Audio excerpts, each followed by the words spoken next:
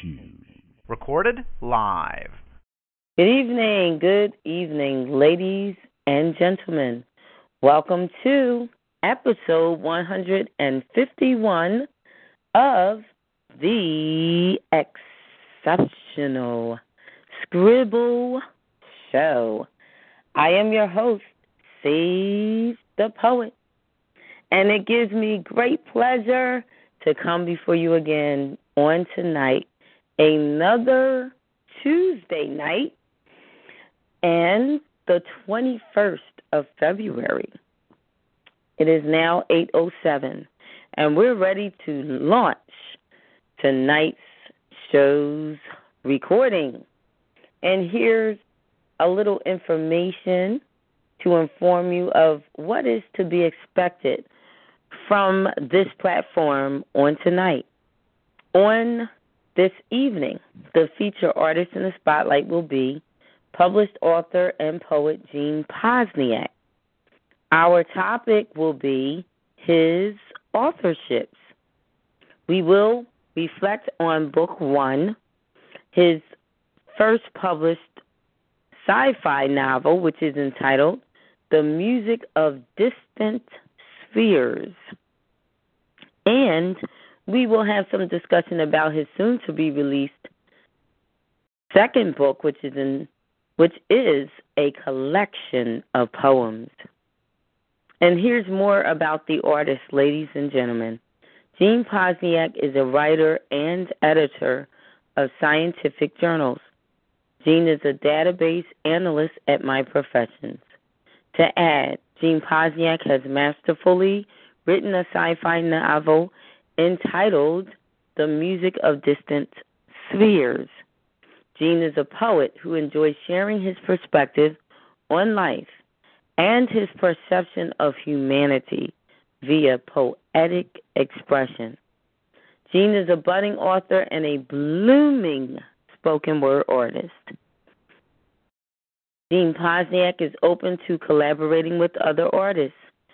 To purchase Gene Posniak's published novel, The Music of Distant Spheres, visit Amazon.com. And I repeat, you can do a search under his published novel's name, which is entitled The Music of Distant Spheres. And ladies and gentlemen, I am the host, Sage the Poet. I am in the chat room. If you would like to join me, simply visit the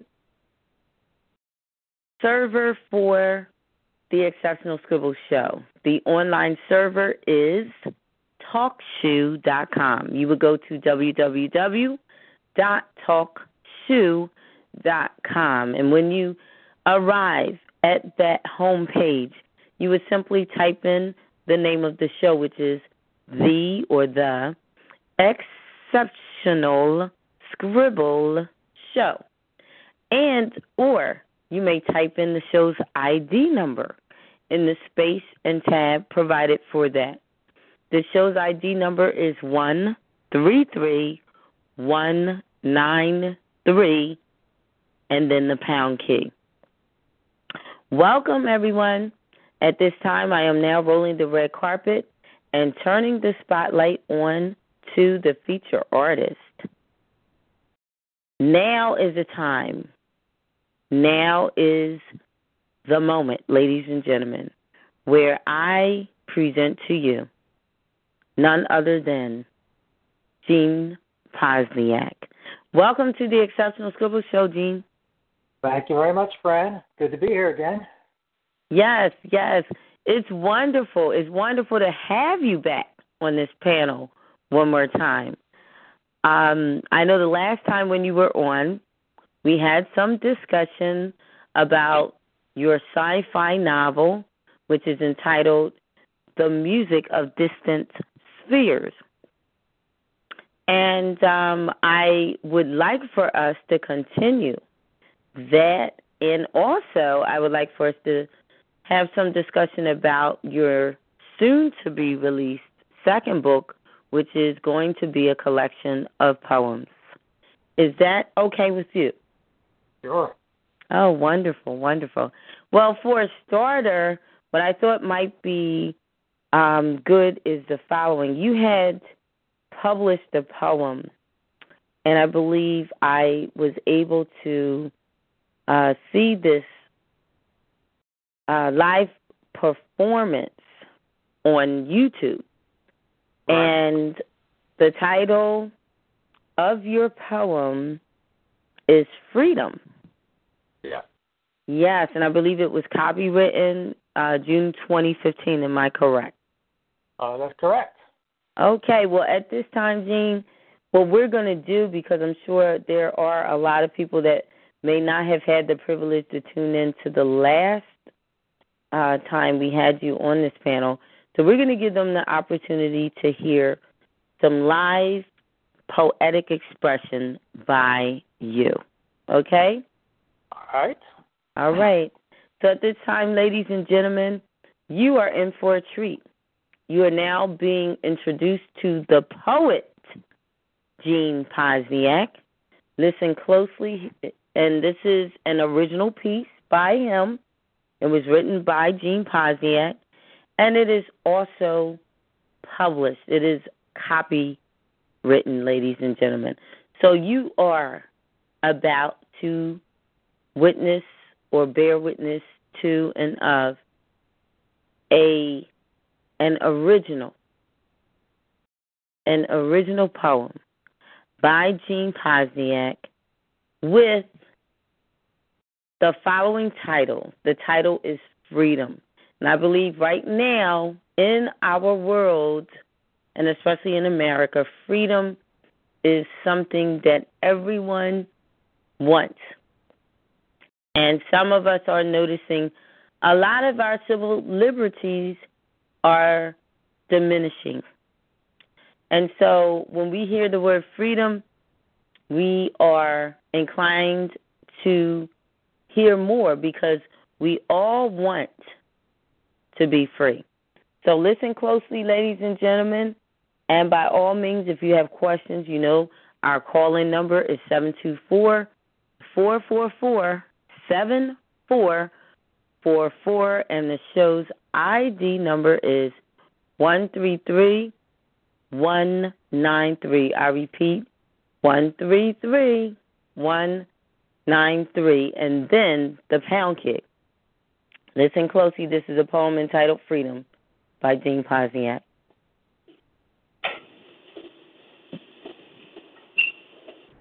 The American Civil Liberties Union set me free.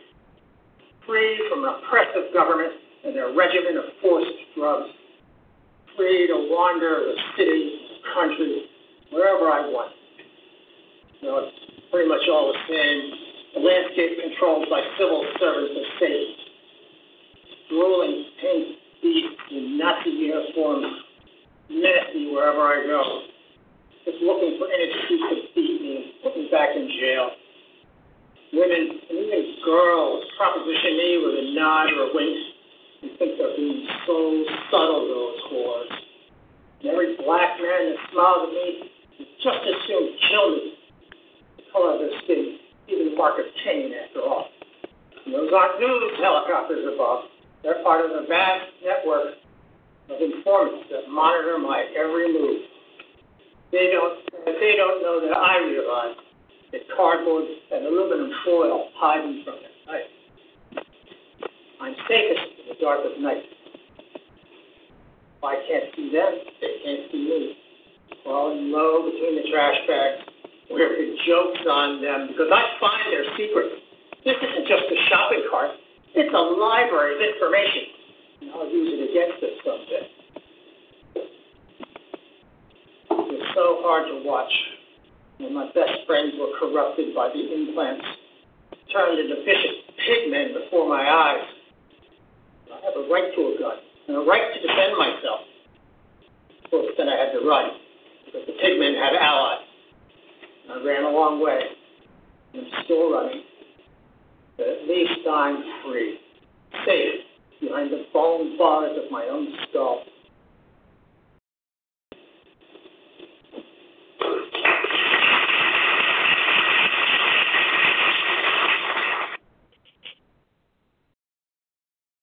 Wow. Wow. Wow. A lot can be said about that poem entitled Freedom by Gene Posniak. Welcome back, Gene. Hi. Yeah, I had a lot of problems hearing that. Oh. Yeah, I had. It was very crunchy. Oh, okay. I know from my end it was very clear, so it could just be an issue with reception. I don't know if your location is around. Are you in the area or environment where there's a lot of digital things? Maybe somebody else might want to contact you to tell you if they can hear it. Not a problem. Not a problem. Hi, is Skyski? Are you still there? Yes, I'm here, Francine. It was terrible. The recording, the volume was too high. A lot of distortion. I couldn't hear it.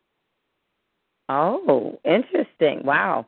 On my end, it came out a little different. I'm going to ask Gene. Gene, is it possible that you can read that over the air? That may do us better. Sure, let me do that. I'm not sure, technically speaking, why there was any reception. From my end, everything looked clear. I actually have a system that does analytics where I can it might be too high, Francine. The volume might be too high. It's been so for a while, you know. I wanted to bring it to your attention. Oh, okay. But the volume might be too high. It doesn't come out. But, you know, it's too loud when we hear stuff. Oh, okay. Because I know I do have the volume or mics loud from our end, because we have to have it where the guests can be heard above other callers, or it will just sound like everyone else is talking, and then the guests will sound like a very faint voice. It's so loud. It's so loud. It's kind of so loud you can't even hear it. Oh, okay. So we're going to hear Gene. Gene, do you have that poem where you can read it for us? I think that would be a better option. All right. I'm going to start off by saying that the poem is told from the point of view of a homeless man pushing a shopping cart. And again, it's called Freedom. Thank you. The American Civil Liberties Union set me free from an oppressive government and their regimen of forced drugs, free to wander the city or the country wherever I want, though it's pretty much all the same. A landscape controlled by civil servants and Satan, drooling pink beasts in Nazi uniforms menace me wherever I go, waiting for any excuse to beat me and throw me back in jail. Women and even girls proposition me with a nod or a wink. They think they're being so subtle, those whores. And every black man who smiles at me would kill me at the first opportunity, the color of their skin being the mark of Cain, after all. And those aren't really news helicopters overhead. They're part of the vast network of informants that monitor my every move. They don't think I know that the cardboard box I sleep in and the aluminum foil underneath my cap hide me from their sight. I'm safest in the dark of night. If I can't see them, they can't see me, crawling low between the trash bags where the joke's on them, because I find their secrets. This isn't just a shopping cart. It's a library of information, and I'll use it against them someday. It was so hard to watch, though, when my best friends became corrupted by the implants, turned into vicious pigmen before my eyes. But I'm free to own a gun, free to protect myself. Of course, then I had to run, because the pigmen had allies.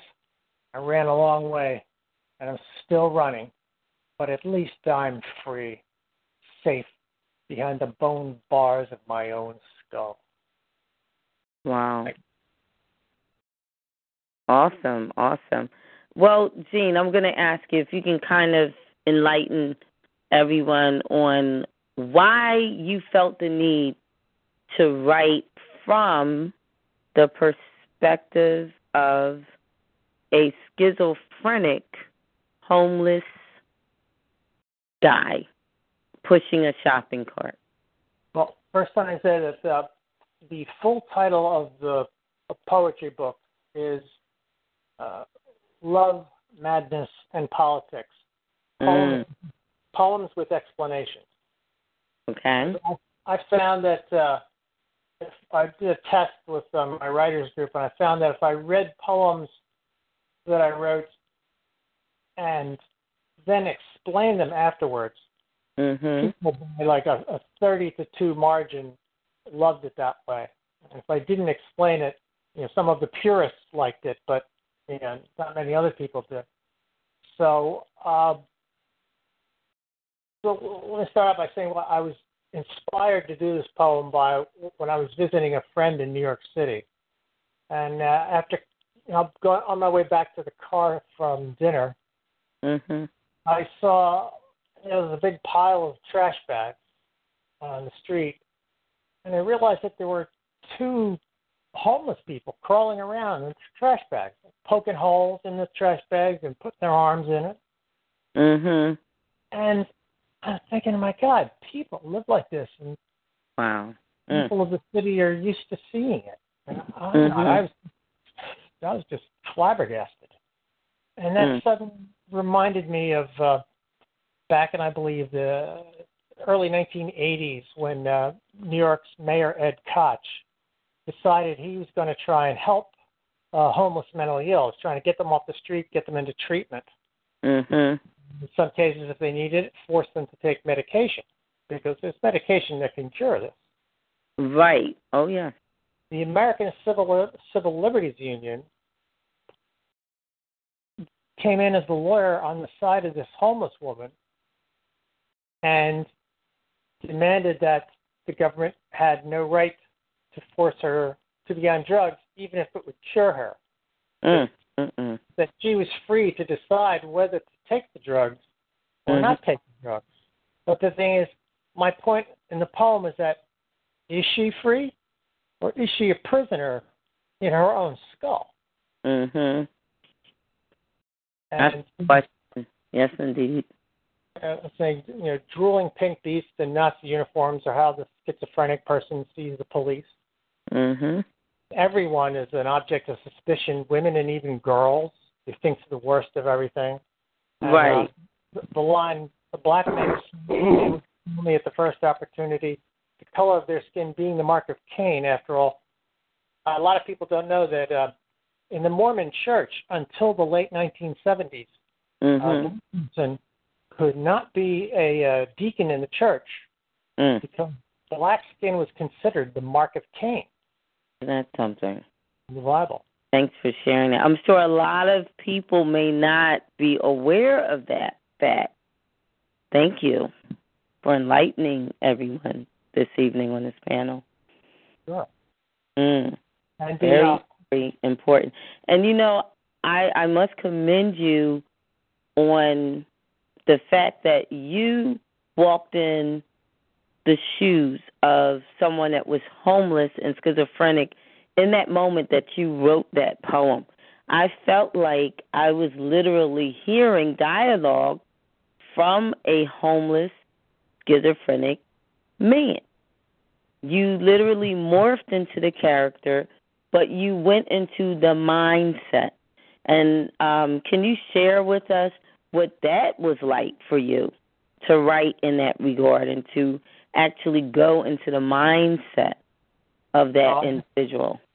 I just come from a big, crazy family. Okay. To be honest, there's some mental illness that runs in my family. Okay. Not bad, but met a lot of people. I even had a girlfriend once who had a schizophrenic episode. Putting aluminum foil around things. Oh, okay. Okay. Now, you're calling that action of putting aluminum foil around things as one of the symptoms of schizophrenia. Is that correct? It's what I would call an archetype. So many schizophrenic people believe that, well, they hear voices. Part of schizophrenia is voices. That's right.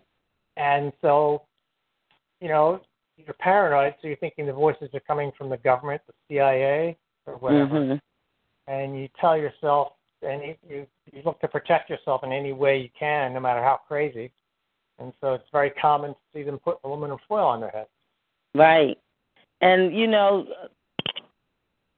some people are aware of why that is a practice that some are doing. There are those that are referred to as conspiracy theorists, and they tend to do some things that we would consider as awkward, but to them it's not awkward.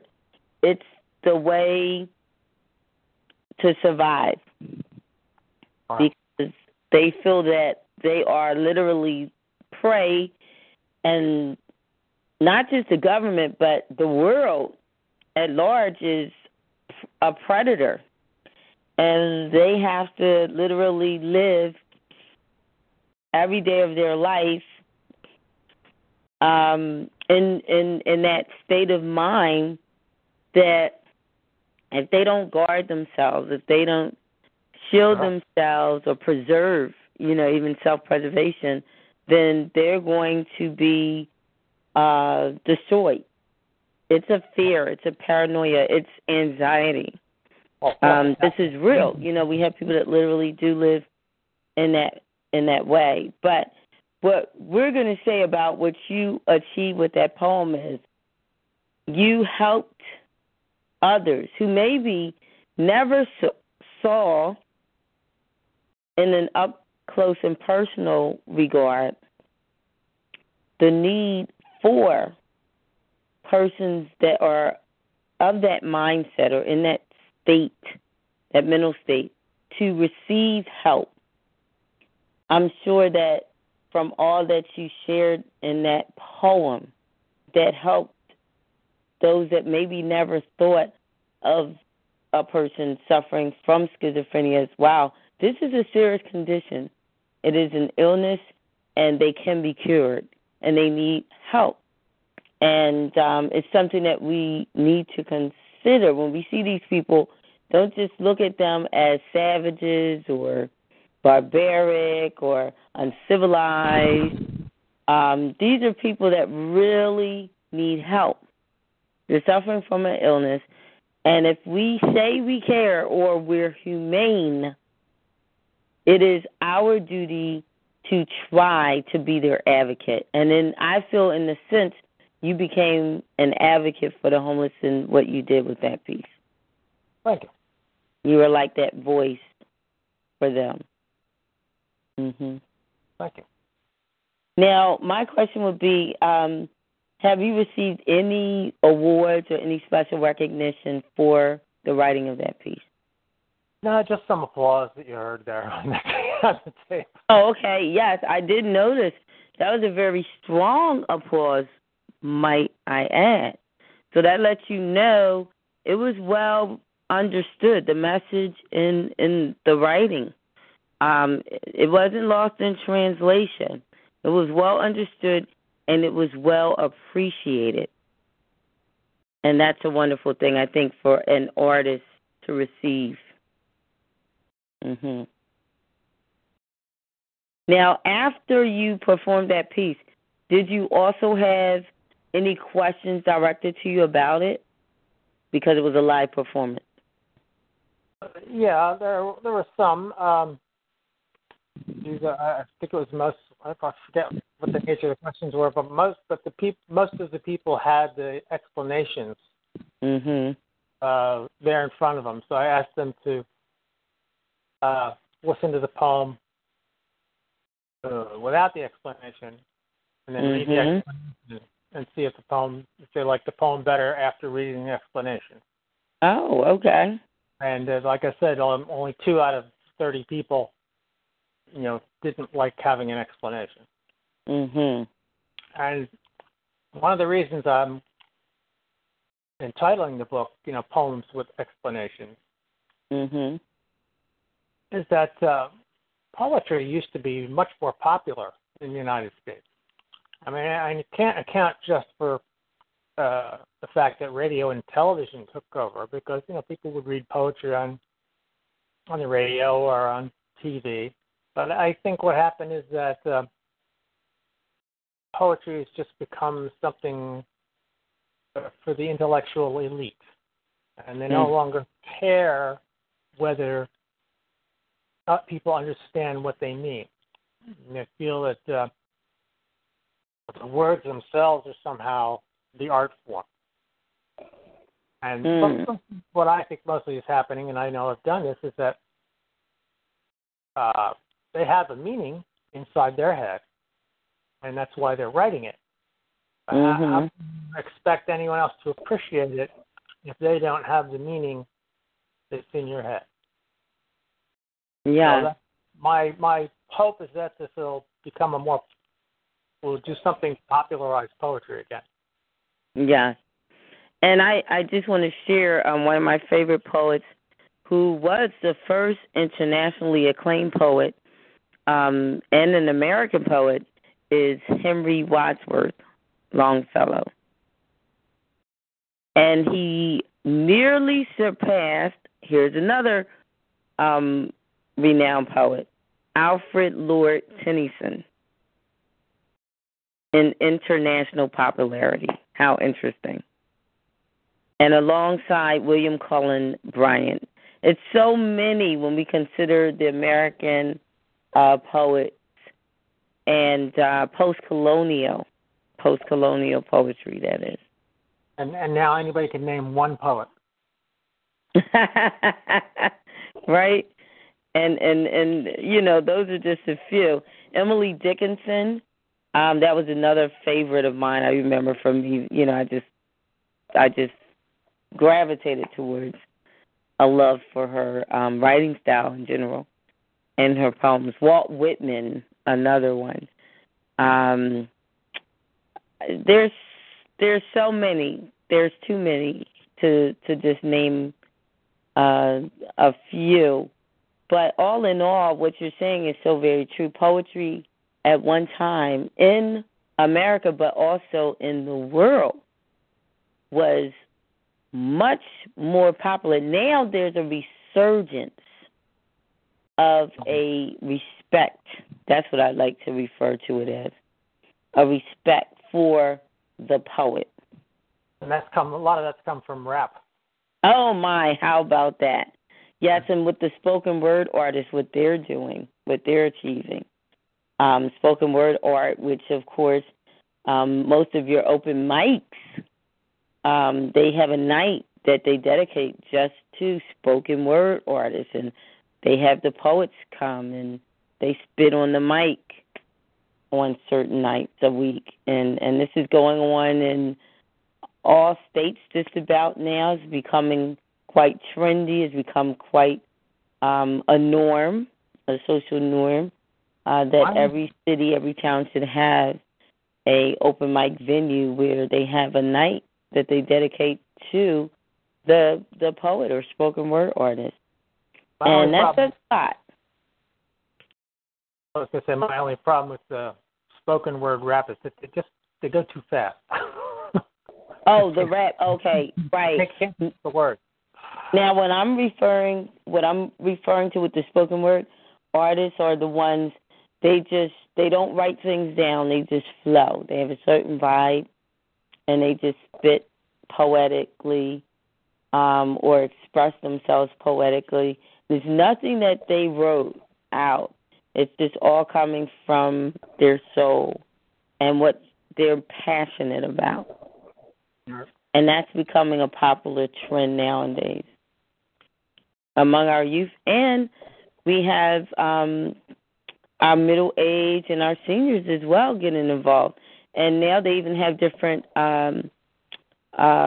themes where they have spoken word artists that just speak on certain themes, which I think is also there's something to commend about today's society, what's happening within America right now and the world in general.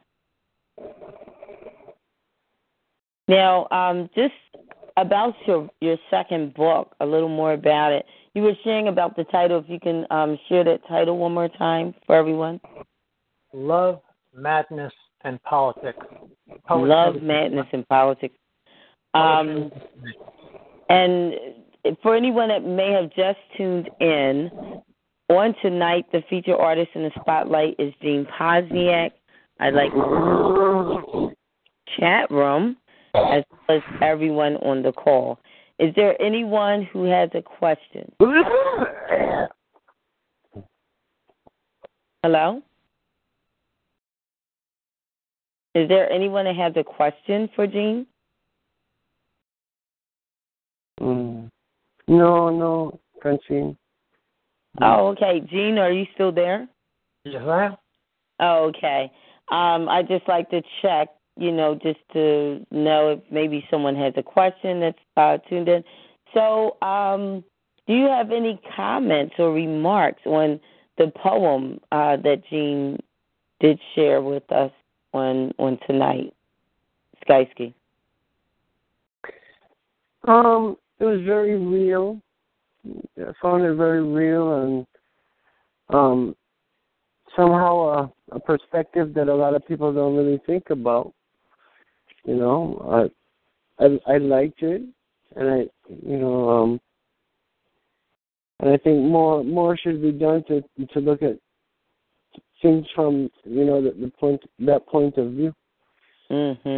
I agree. In terms of do you feel that he stepped into the role of being an advocate for the homeless when he wrote that piece? Absolutely not. Okay. That would the person listening would have to reside on them to that would first and foremost be the first thing that they would feel, I would think. Somebody's down on their hard times, even more so that they're down within themselves. So it's an issue. Yeah, I feel he really gave a voice to that population, with that piece. Because a lot of time I think we're not really hearing them. We look at them, we judge them, we're prejudiced towards, but we're not really hearing them, what it is that they're saying to us, being in that condition, having the mindset that they have. What is it that they're really saying? What is it that they want us to know? And I feel that he achieved that with that piece. And Gene, now that poem will be featured in your second book, correct? Yeah. Now, my question is, the title that you chose, did you have that title in mind before you started writing the poems, or did it come to you after you had written several poems? I actually was working on a completely different theme. And it's more like it's too hard to explain, and I realized that I would have to do the theme was something from a comic book series, and I realized that so few people are going to understand it. I'm going to have to make so many explanations. I should just take the collection of poetry itself and take a title from what it's mostly about. And so there are a lot of poems about love, a lot of poems about madness, a lot of poems about politics. Yeah. And that rung a bell with me. And then adding the subtitle, poems with explanations, I thought, I think will pique people's attention. Oh, okay. Very well, very well. Daisuke, what would you like to tell Gene about the things that you, just from what he shared already, even the piece that he spit on the mic tonight, what would you like to say as an audience to Gene? What would you like to say about how you approve or disapprove? Maybe the style or things. What can you say in the form of, I would say, positive critique that you feel would help him strengthen his skill as a spoken word artist as well as a poet? What things can you say to him about performance you heard? Well, in general, even when he recited the poem, I think it was even better hearing him reciting it on the mic tonight.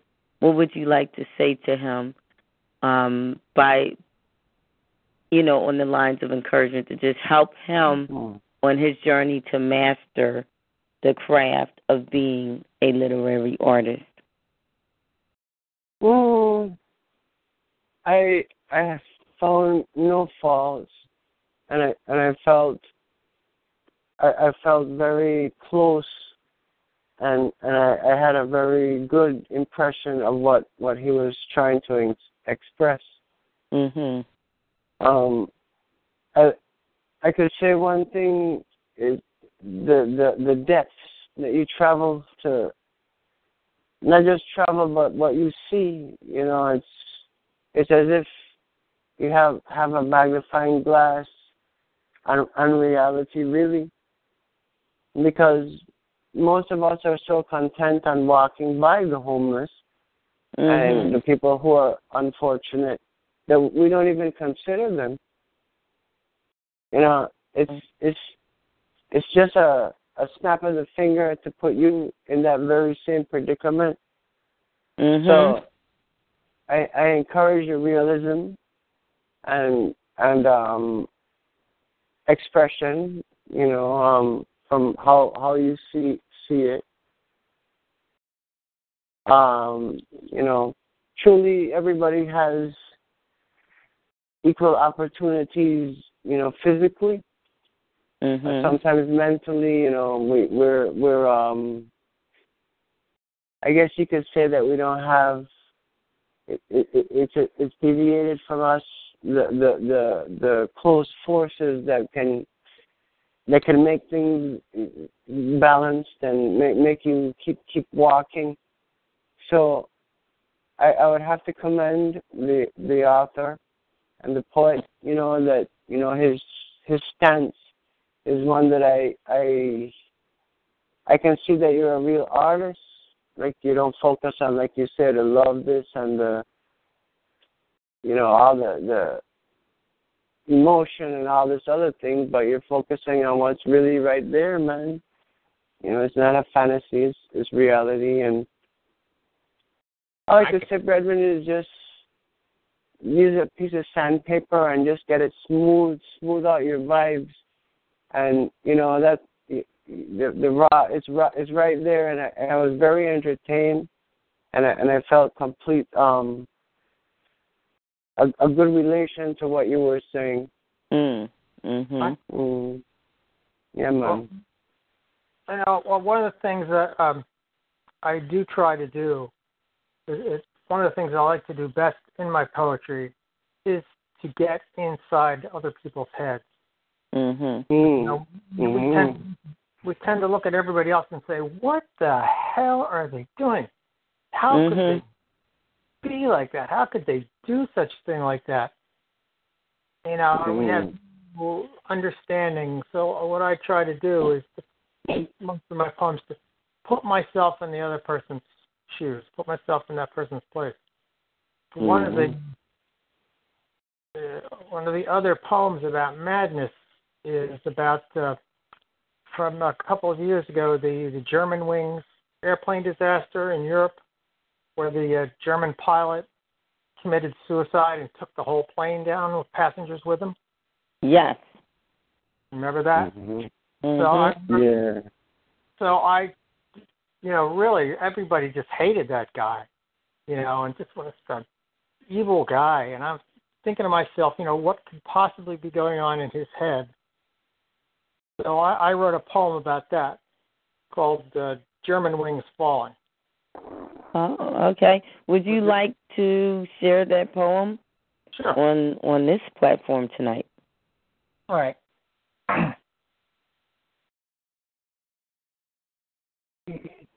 German Wings Falling. Oh, sure. Yes, the mic is now in your hands. Ladies and gentlemen, we are now about to hear a live poem reading by our feature artist in the spotlight this evening, published author and poet Jean Posniak. I have always loved flying. I became a pilot so that I could soar above the world and its problems, my problems. But I'm sorry. The energy required to keep this bus with wings in the sky is too great. Metal coffins always in the process of falling, so that only constant forward motion keeps them aloft. They're not really like birds. They're not really like birds, as I had once dreamed of being. I do not float on the wind. I do not feel it. I hear you pounding on the door, desperate for something. Is it life you really want? No. Your shouting and pleading is just an expression of the pain of living. You're only struggling out of habit. Let me free you from this pointless torture. You'll see. When the pain suddenly ends, this is the greatest kindness I could do for the passengers in my care. Wow. That was, I like the vibe in your poetic flow. Well, thank you. Delivery I thought was powerful. And it was believable. You captured in essence what I would say would be the soul of that person, the person that you portray in that literary piece. And how was that for you writing that piece? Did you feel that you were channeling that person was literally speaking through you, or you were literally writing from their first-person perspective, like an out-of-body experience? Can you share? From when I heard about this, when I read about this, now I just thought, well, really, there's only one reason people kill themselves, and that's depression. And in my life, I've suffered from low levels of depression. I've known people who suffer from, really bad depression or that required hospitalization. Yeah. So I'll basically I could take my own feelings about being depressed and then try and extrapolate, multiply it.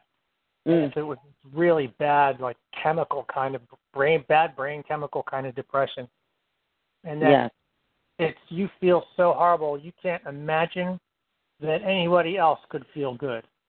Wow. And so this guy thinks that he's basically doing everyone a favor, relieving them of their pain, but they don't really agree. Again, you achieved, it's like an empath does, feeling what another soul feels and testifying of that. That's not easy for a lot of people. A lot of actors or actresses are gifted in that regard, where they can literally morph into a character and they become that character. But that's not as easily done for just any and everyone. How do you, I would say, how do you refuel after you give out so much, and emotionally, I'm sure, exhausting for you? And after you do that, what do you do to refuel? I have to say that I'm energized by the poem. Okay. I'm energized by accomplishing the goal that I had. The goal was to put myself in that person's head and explain it, explain it clearly and in a beautiful, poetic way. And try and make other people feel how I felt that he felt. Now, and, would you say is one of... I'm kind of a natural actor since I was a kid. So I don't think it drains anything from me. In fact, like I say, it energizes. Yeah, I kind of get that. Like, I think that it would be good if you could also have your book in audio form as well, because I enjoy listening to you reciting the pieces as well. There's so much emotion you give in your recitation and delivery. It's true. I'm wanting to do both the male and female characters in my book. Okay. So, in other words, no problem, you can do it, but to have to do a female voice would kind of be taking you out of your comfort zone, right? It's not my comfort zone. I'm worried about it. It's other people's comfort zone. Other people's. Yes. Well, we definitely don't want you to have to do anything that you may not, you may not feel as good about doing, maybe, after it's done. But I have to, again, say this takes talent. It takes raw talent. It takes skill.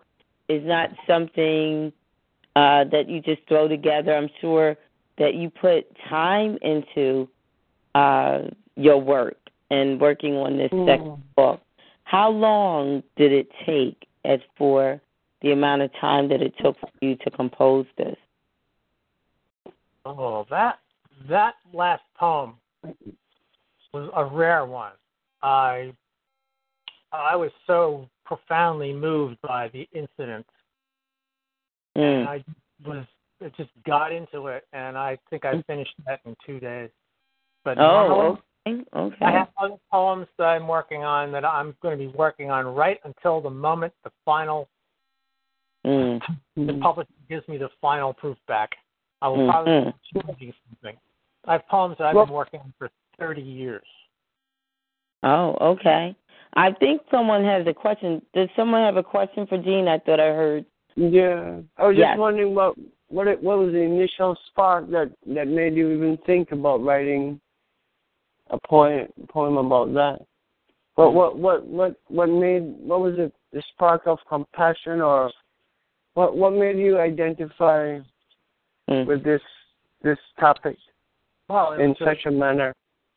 Well, it was the horror of it, first of all. Horror? The horror. Horror. Taking an airplane. Are you talking about the last poem that I read? The one just finished. Yes. Yeah. So, the horror of somebody, committing suicide and taking everyone else on a plane with them. That's wow. How could you? What else could you think about for the rest of the day or the week?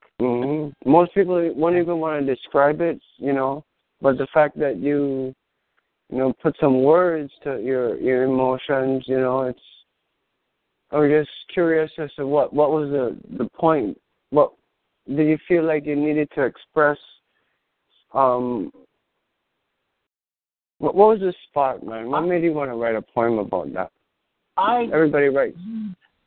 I want someone to tell his side of the story. Okay.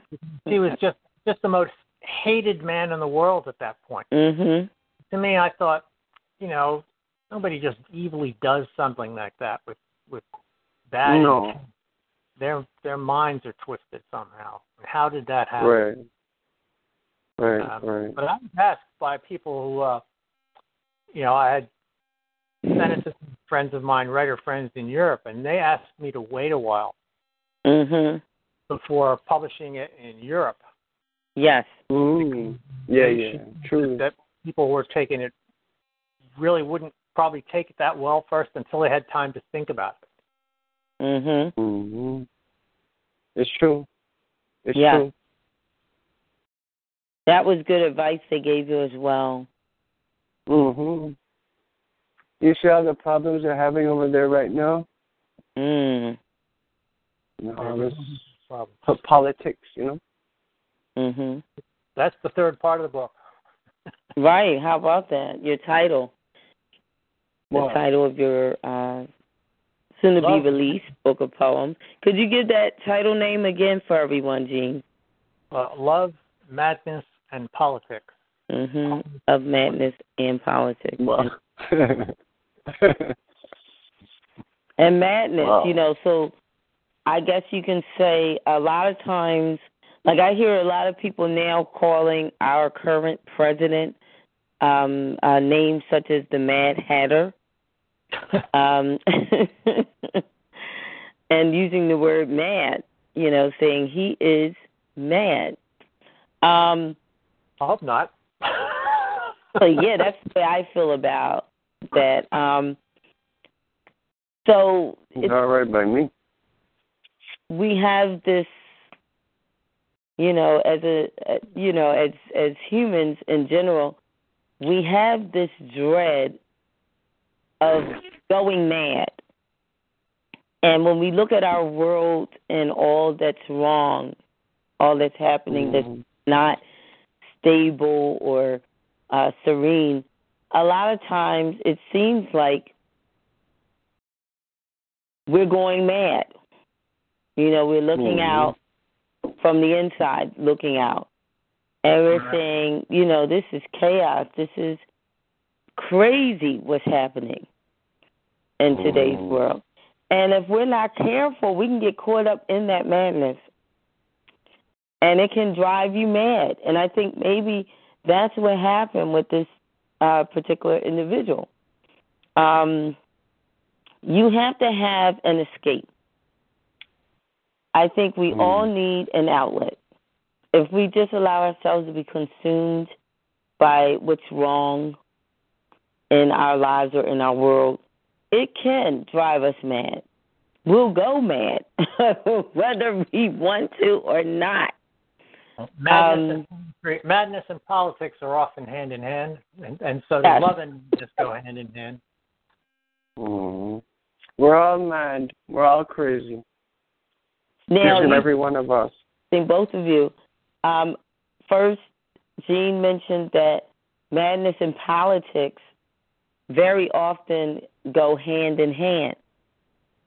Some people right off the bat would say amen or concur. Then there's some that they won't admit to that. They'll make light of it. Ha, ha, ha, that was funny what he said. But they won't really take it to heart and consider what is it that he's saying. I think it says a lot about where we are in our evolution as humanity. I think as long as we're at war with ourselves, we're mad. That's my personal opinion. It's true. Yeah, we're mad. And it's going to take, a lot of times, you don't want to think on these lines. What is it going to take for us to not be mad? What is it going to take for us to be sane and also to be at peace? Narcissism. Narcissism and self. Where we're complete. We're detached. We're detached from the rest of humanity. Where we think everything. Well, it can never afflict us. So that's how common folk handle. America first, in a sense, like a lot of Americans have that opinion. We're just from the rest of the world, like what's going on in another part of this world. It's not our problem; it's their problem. Right. And that's the problem right there. So we need more. Because we're all. Yeah, right. We're all family after all. That's it. We should understand that by now, right? Mhm. But unfortunately, we're not. And that's why we need poets, we need writers, we need actors, we need artists to portray this. You know, look, this is where we are at right now, but this is where we need to get to. And if we'll get there, it may take us a decade, it may take us less than a decade, who knows? But if we're willing, we will reach that state of utopia, euphoria, whatever you want to call it, heaven on earth, paradise. But we'll reach it, and unity. It's possible. Right, that's it. Unity. Umoja, Harambe, everybody pulling together in one direction. It's possible, right? If we can just lay aside those differences, you know, those idiosyncrasies, those pet peeves, the things that separate us, if we can just put those things behind us and push forward, we can reach our goals and be it's a united. Mindset, you know, a whole mindset. Because even somebody who might discriminate, say like a white man is discriminating against a man from India or so, and that's the same man fall into a hole and he can't get out, you know, he's gone dead. And the same man he's discriminating against can easily put his hand down there to save him. That's right. What is he going to say then? You know, he's going to count on love and humility and all of that, right? For that man to extend his hand to pull him out of that hole, right? You see? Right. So it doesn't matter. Even an animal can save you. You know? That's right. So it's like we're all you know, we esteem others, whether it's human, whether it's plant, whether it's animal, whether it's energy, spirit, whatever. How dare we esteem ourselves greater or above others when we all rely on each other? We co-inhabit, we coexist, we co-inhabit everything in the universe. Even the plants, man. The plants, everything has to work together. That's but the right. this poisonous mindset that has afflicted humanity since we've known history, you know, where class distinction and, you know, one superiority and all of this. When in the reality of it all, we're just a mechanism that works. Should work in unison to fulfill whatever is the reason for us being here. Yeah.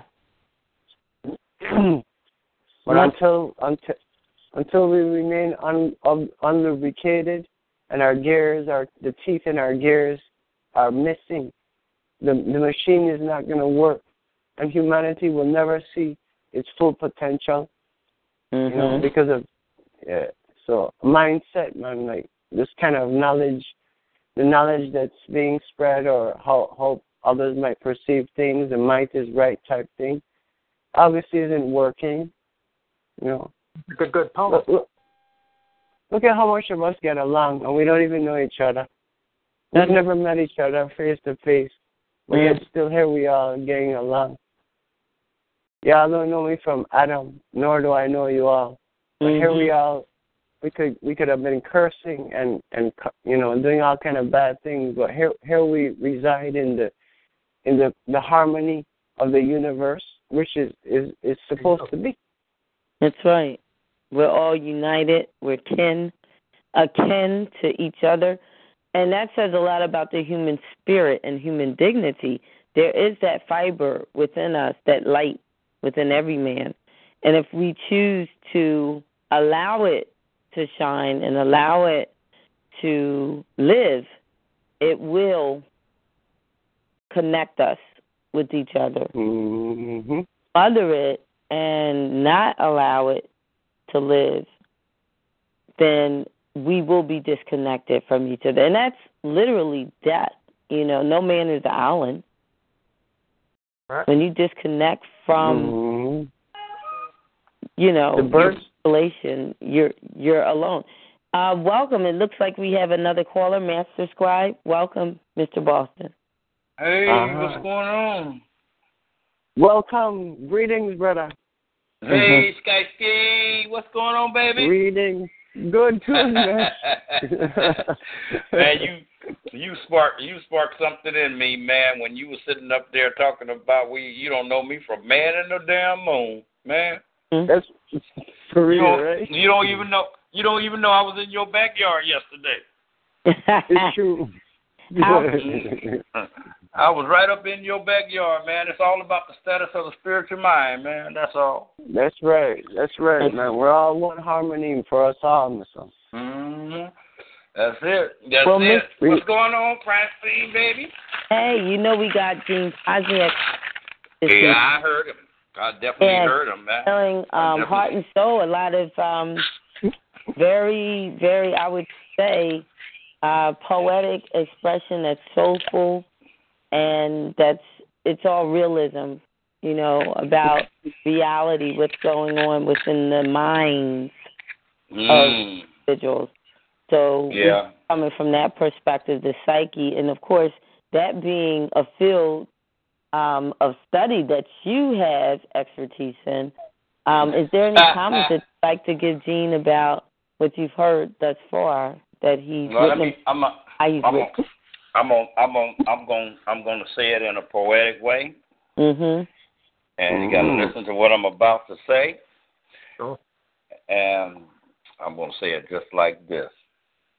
If we take our problems as challenge, then nothing can remove our smile.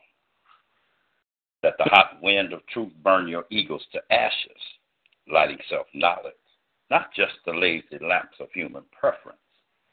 God alone cannot change our destiny. We have to act accordingly.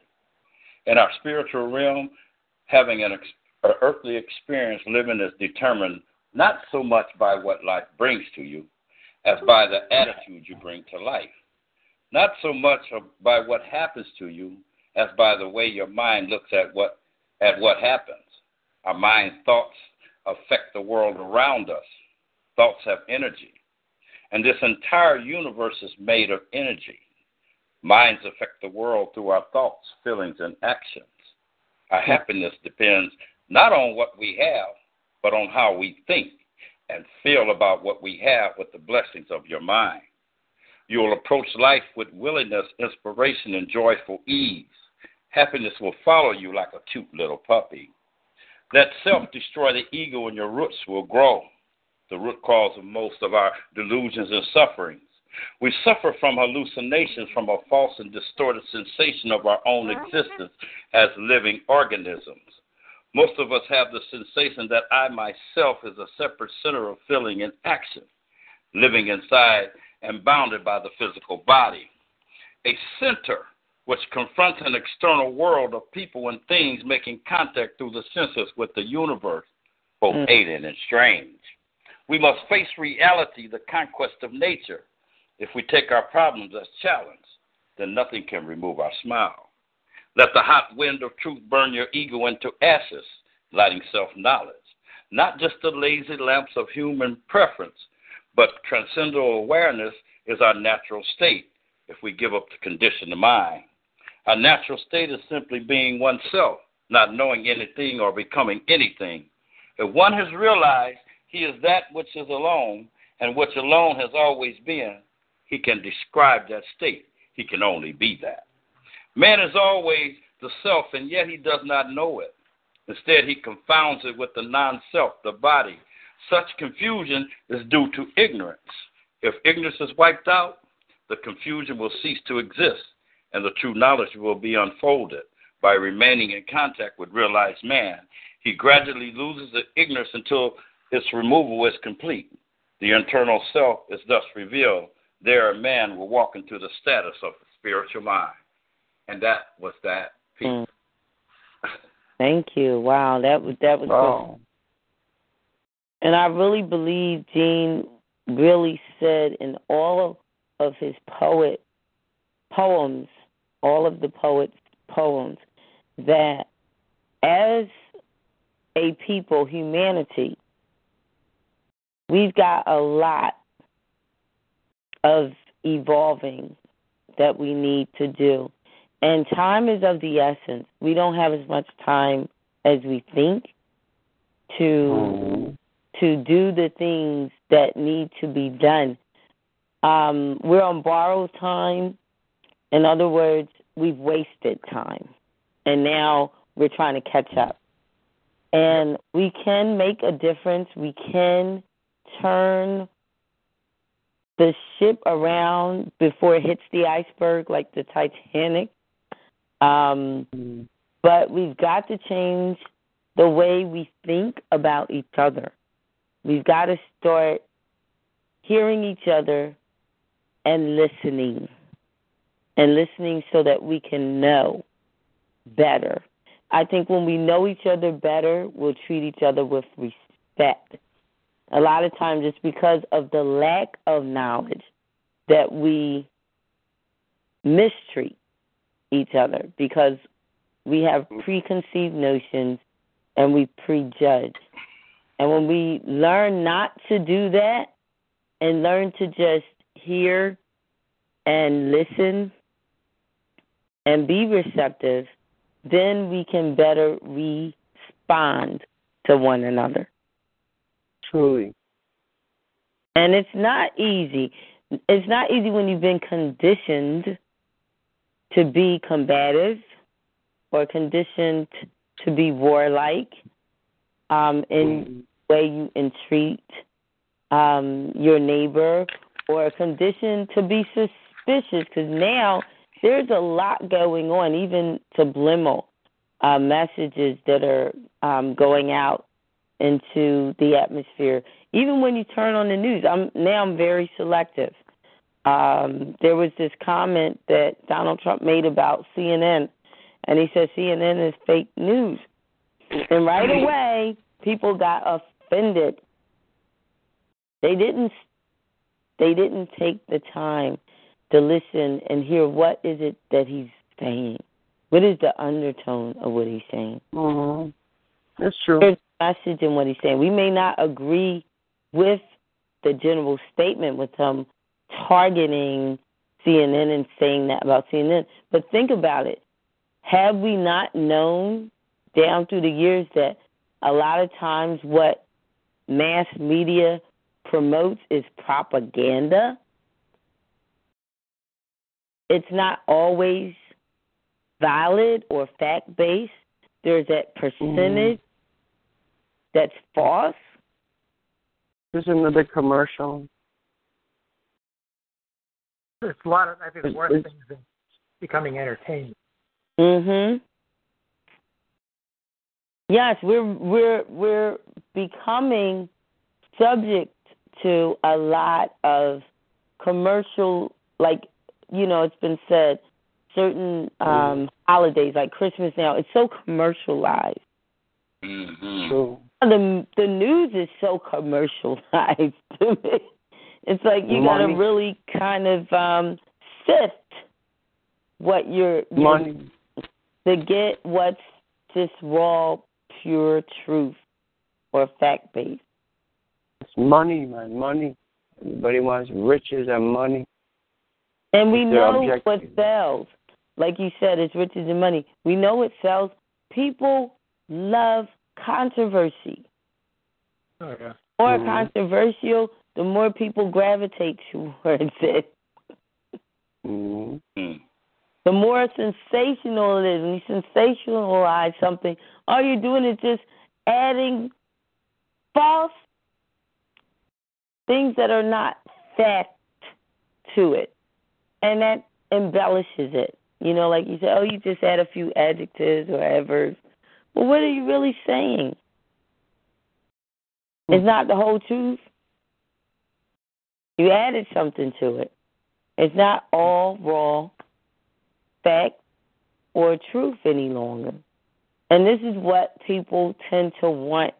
It's like that saying, oh, that was such a beautiful lie. Lie to me. That's what we've been conditioned to want step, unfortunately, you know. All right, Fran? Yes, Gene. I have to get going.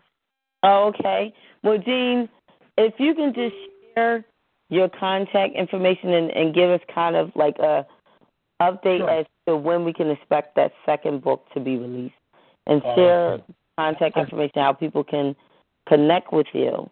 Yeah, well, Create Space is getting back to me more slow than they did for my longer book, but we'll see what happens. Hopefully, my email is Gene Pozniak, GenePozniak, one word, Gene Pozniak, at gmail.com. Yes. And I'm also on Facebook. Okay, and that's Gene Pozniak at gmail.com. Gmail.com. Okay. And ladies and gentlemen, if you'd like to connect with Gene on Facebook, he is available.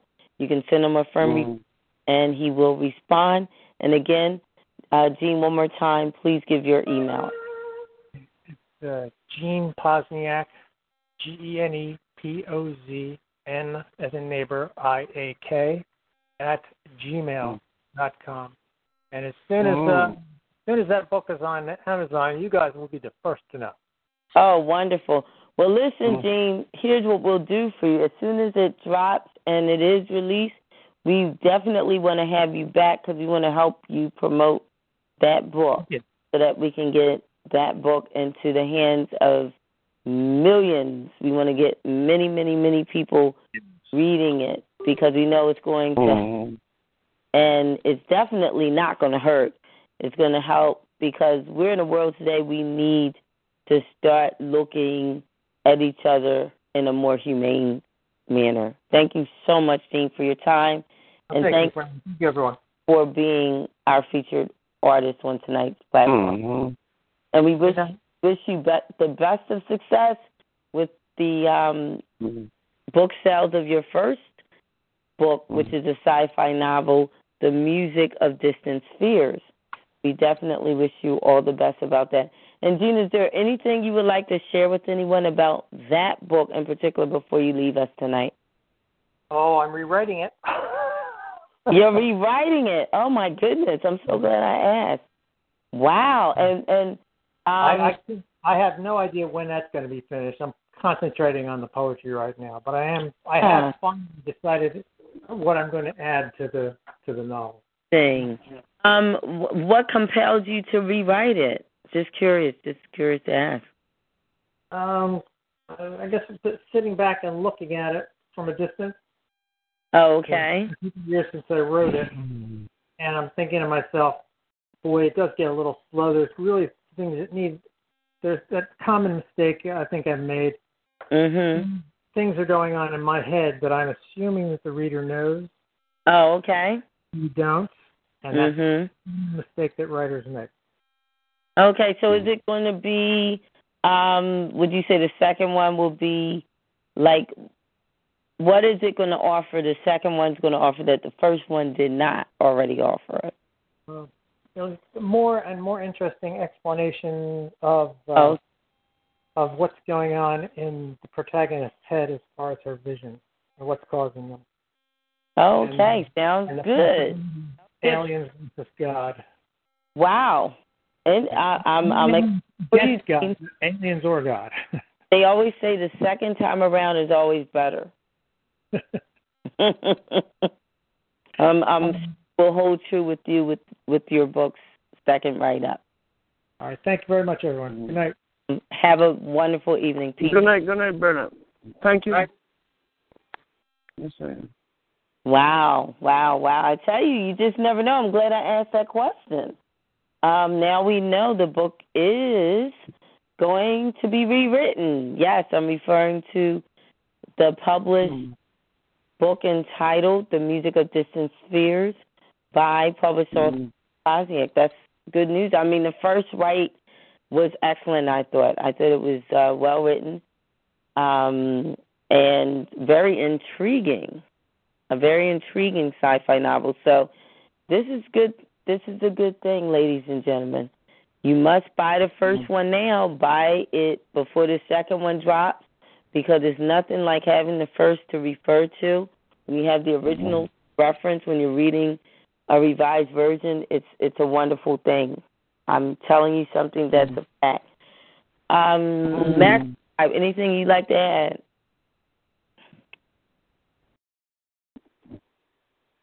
Mr. Boston, anything you'd like to add?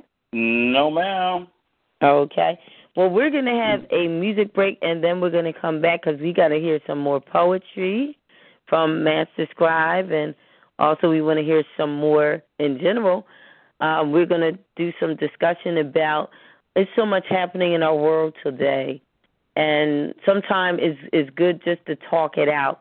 I think sometimes the best remedy to not going mad is talking out things. When you hold things in, a lot of times you can become overwhelmed and anxious. And then when that happens, you can become very just nervous. And with that tension, it builds up. And then you can not think right, and you're not feeling at ease. You're very uneasy. And when you're uneasy and you're not comfortable, that's when you're more subject to a lot of things, even sicknesses and disease. So we want to prevent that. We want to talk about things that we need to start doing for ourselves so that we can have that holistic health that's beneficial for everyone. So we're going to take a music break at this time. And what I'm going to do is, most recently, the artist community experienced the transition of a legendary artist by the name of Al Jarreau. There's a epic song that Al Jarreau did write and did the musical arrangement of, and we're going to hear that song. He's best known for it. It's entitled Moonlighting, ladies and gentlemen. Time on the show, sing a song called Moonlighting.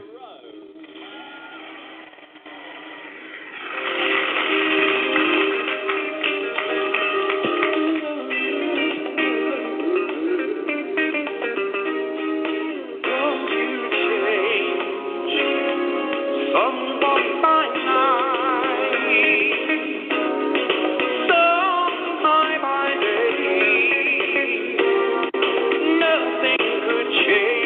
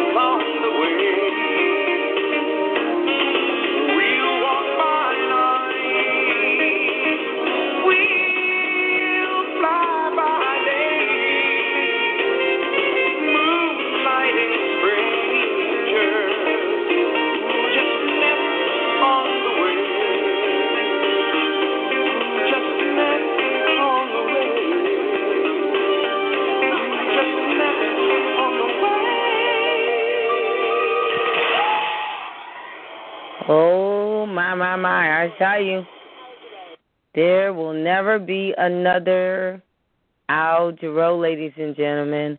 And I just want to share just a little info, and then we're going to hear from everyone on the call. His full name was Alwyn Lopez Al Jarreau. He was an American singer and musician.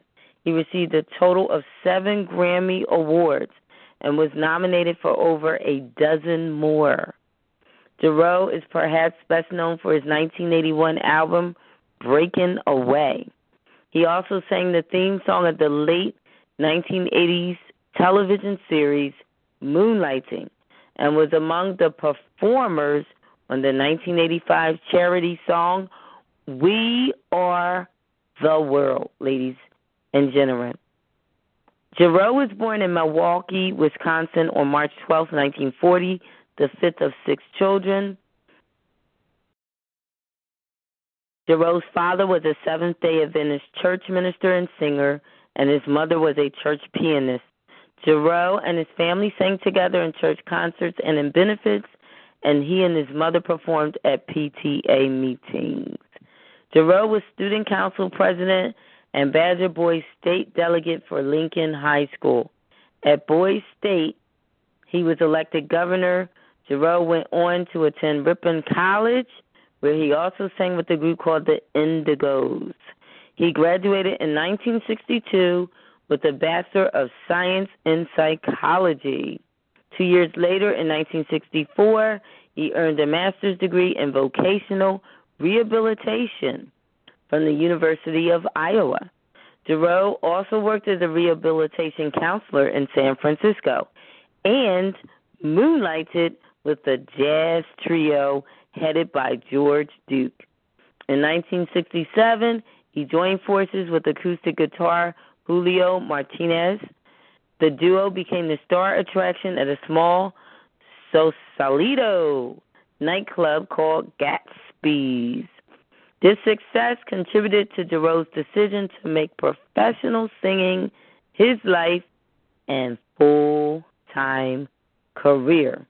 In 1968, Jarreau made jazz his primary occupation. In 1969, Jarreau and Martinez headed south, where Jarreau appeared at such Los Angeles hotspots as Dino's, The Troubadour, and Bitter End West. Television exposure came from Johnny Carson, Mike Douglas, Merv Griffin, Dinah Shore, and David Frost. He expanded his nightclub appearances, performing at the Improv between acts of such rising star comics as Bette Midler, Jimmy Walker, and John Belushi. During this period, he became involved with the United Church of Religious Science and the Church of Scientology, but he later disassociated from Scientology. Also, roughly at the same time, he began writing his own lyrics, finding that his Christian spirituality began to influence his work. In 1975, Jarreau was working with pianist Tom Canning when he was spotted by Warner Brothers Records.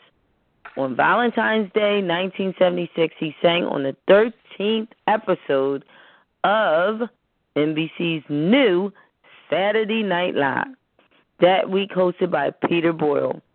Soon thereafter, he released his critically acclaimed debut album, We Got By, which catapulted him to international fame and garnered him an Echo Award, the German equivalent of the Grammys in the United States. A second Echo Award will follow with the release of his second album, Glow. And in 1978, Al won his first Grammy Award for Best Jazz Vocal Performance for his album, Look to the Rainbow. And that is our spotlight tribute of the late, great Al Jarreau, ladies and gentlemen. Let us never forget, he lives on. He lives on. Rest in peace, Al Jarreau. Master Scribe, we're ready to hear something poetic.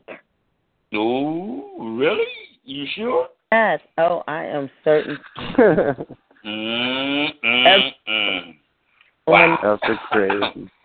Okay. Story gets getting told with the different scenarios.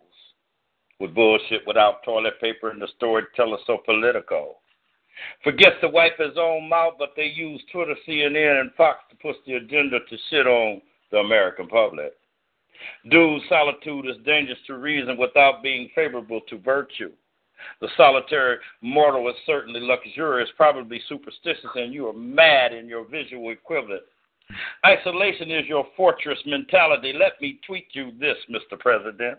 It is hardly ever right and propitious to be in isolation without keeping your ear to what is happening in the street. You will be unable to protect yourself. The weight of society will pressure you to conform from your strange, perverted ideas. You have lost sight of your own smallness and limitations. You sink in quicksand without noticing. If you need to think, which you do not, if you need to think, choose quicksand as a last resort. Be careful to keep your way back into society open, you arrogant man. The serpent has a long memory. Fuck you, Donald Trump. The ability to measure people and to know who you're dealing with is an important skill of conserving power. Without it, you are blind, and that is an understatement to you. Story keeps getting told with different scenarios, with bullshit, with toilet paper, and the storyteller so political. Forgets to wipe his own mouth with you political bitch, but they use Twitter, CNN, and Fox to push the agenda to shit on the American people. I don't trust your appearance. You have a serpent's heart, and you cloaked in black kindness, hiding behind blustery cowardice, utterly undeniable in the suit, and you want to call yourself president? You stupid. You are just a fool of a clown under the seal of America's power, and you're still wearing Russian panties. You might give the people hope, but never satisfaction. You're just a fake-ass whore in a cheap whorehouse called the White House, riding bareback on politics. Mr. Boston, DSR, all damn day. Oh. My. I tell you, Mr. President, you just got blasted night by the pen of the master scribe. Mr. Boston, I love it. Oh, wow. Hey, woo. Well, it is what it is. I know that's right. Anyhow.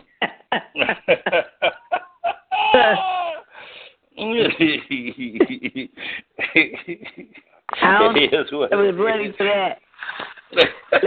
You laid down the law right there. I love it. Tell us a little about when you wrote that piece, what was happening, and what you feel you achieved by writing that piece. Well, for one, he ain't my president. For two, the man is a psycho. For three, he don't care about the people he putting on the front. It's all about his pockets, okay? And number four, the man is a wolf in sheep's skin. Uh-oh.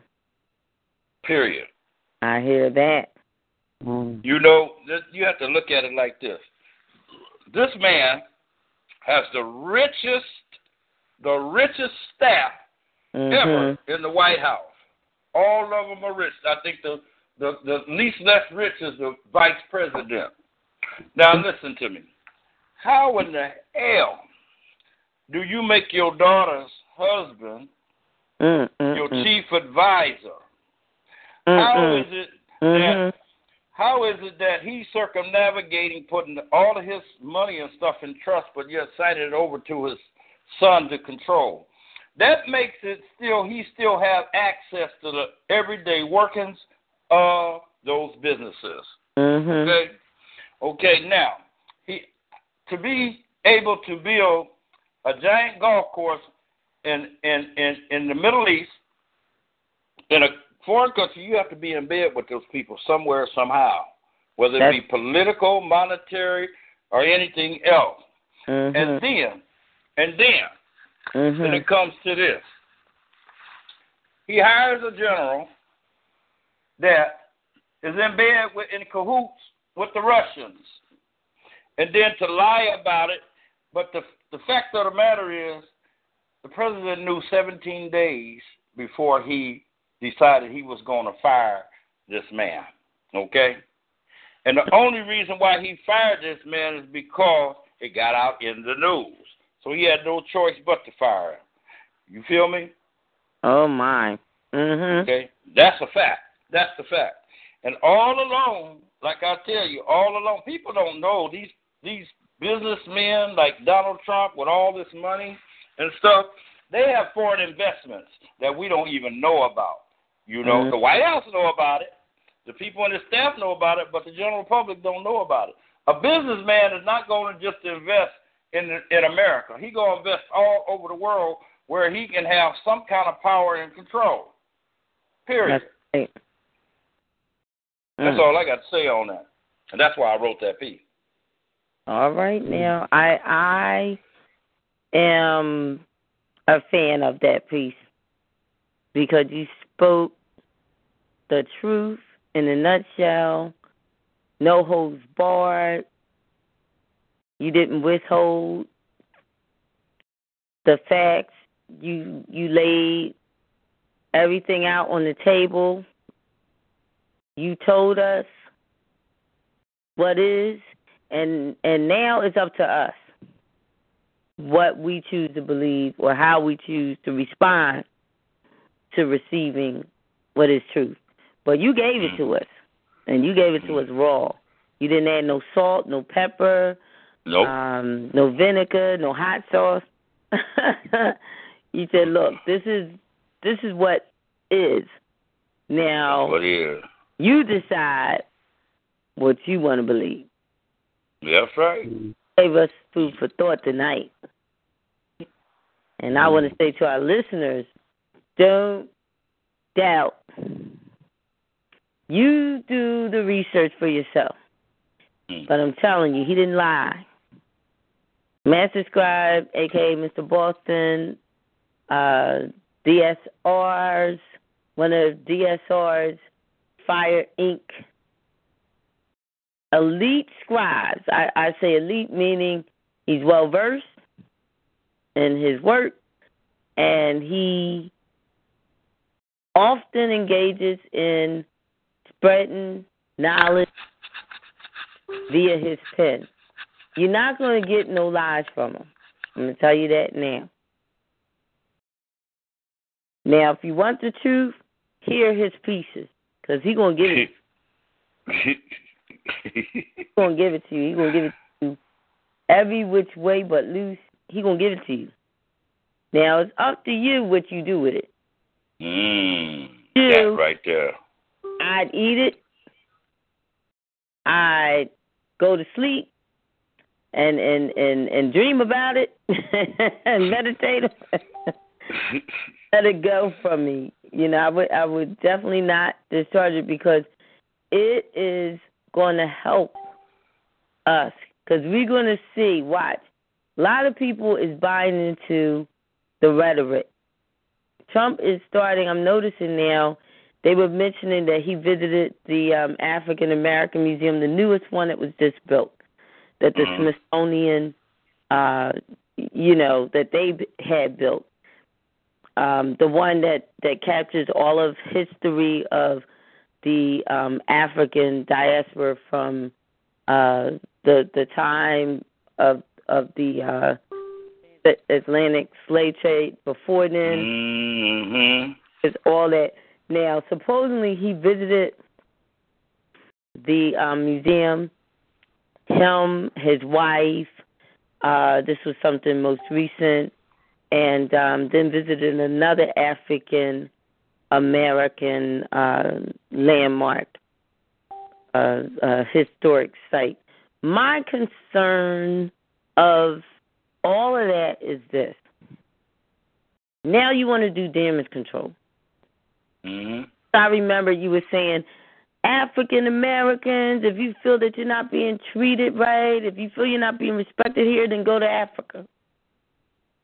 He was quoted as having said that before the inauguration. So now you're sympathetic because it's Black History Month. Mm-hmm. That message out there, trying to win our approval. We don't forget that easy or easily. We remember what you said not too long ago about us and how we need to go back. We need to go to Africa. We don't like the way we're being treated here and this and that. And, well, how about this? You don't like the way people are responding to you? Why don't you go back to where your people come from?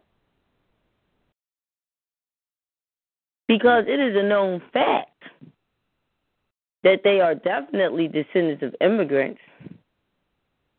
How about that, Mr. Trump?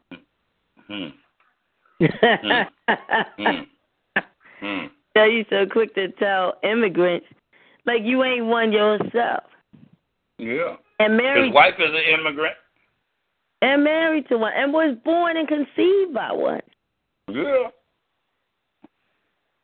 But you ready to tell the immigrants, they got to go because you ain't got the proper papers. You don't have the proper identification. Well, excuse me, how about we tell them, look, we give them a time frame and say if you're going to live in America, there's certain identification that's required. Even the American-born citizens have to have it. So this is what you have to do, and we're giving you this amount of time to do it. Let's be fair. But when you just rush them out and you want to label all of them as criminals and drug lords or gang members, no thank you. That's not fair. It's not justified. It's not even valid. So what do we say to that? Everybody's effing you, Mr. President.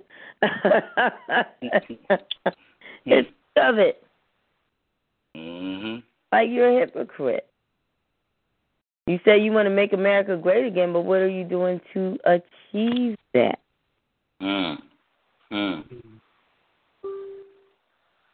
We got to practice. We got to put into practice principles. Where was it? Sorry. No, go right on ahead. No, just being the devil's advocate there, man. In a sense. Mhm. I was gonna say something, but I thought I better not. Oh no! You better. Go right on ahead. Help yourself. This platform, we believe in freedom of expression, freedom of speech, right to express yourself.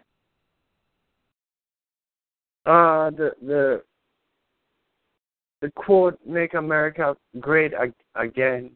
Mhm. That's what I was going to kind of elaborate on a bit. Sure. But that maybe was pretty much what the current president of the United States used as his campaign cliche. Yeah, that's what he decided on, and he used it.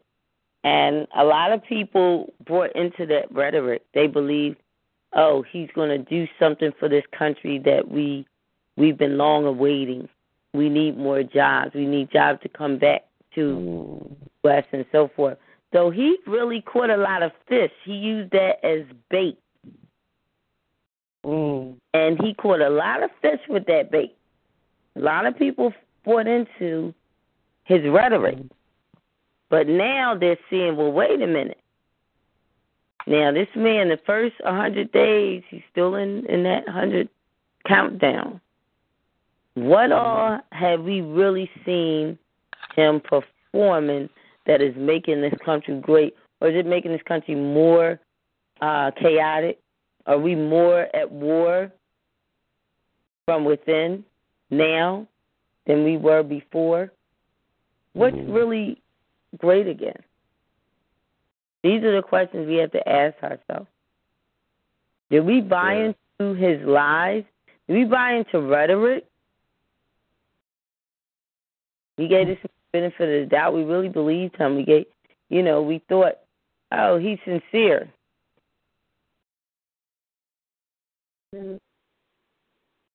We'll see. We'll see.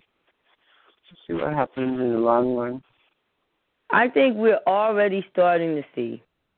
A lot of us, we kind of we gave him a benefit of the doubt. We said, we'll give him a chance. What do we have to lose? That's what a lot of people said. Mm-hmm. A lot of minorities, African Americans, give him a chance. A lot of people that, in their heart of hearts, they would have voted for Hillary, they say, you know what? Let's give him a chance. He's an outsider. Maybe he'll do something that needs to be done for a change, So we get what we buy. Like when you go in the store, you get what you buy. We bought into this rhetoric. We believed in him. We did. He had a lot of us convinced. Oh, he's going to do something that's never been done before.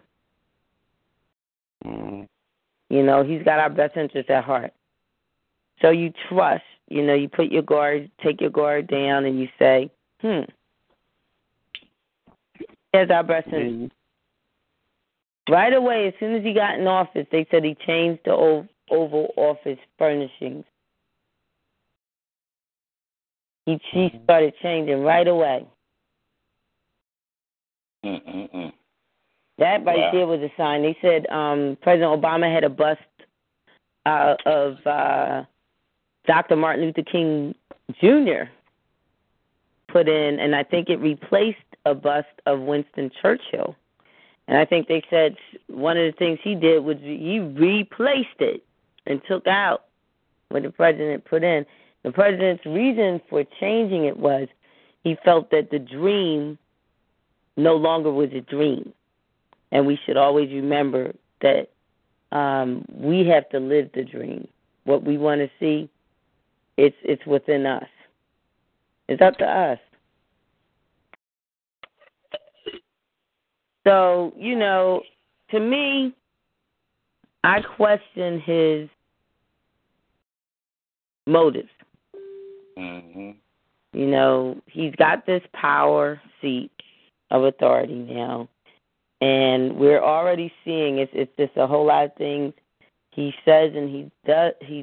It's just it's causing confusion. It's causing a lot of unrest, civil unrest within our borders, and this is not at all what we had hoped for.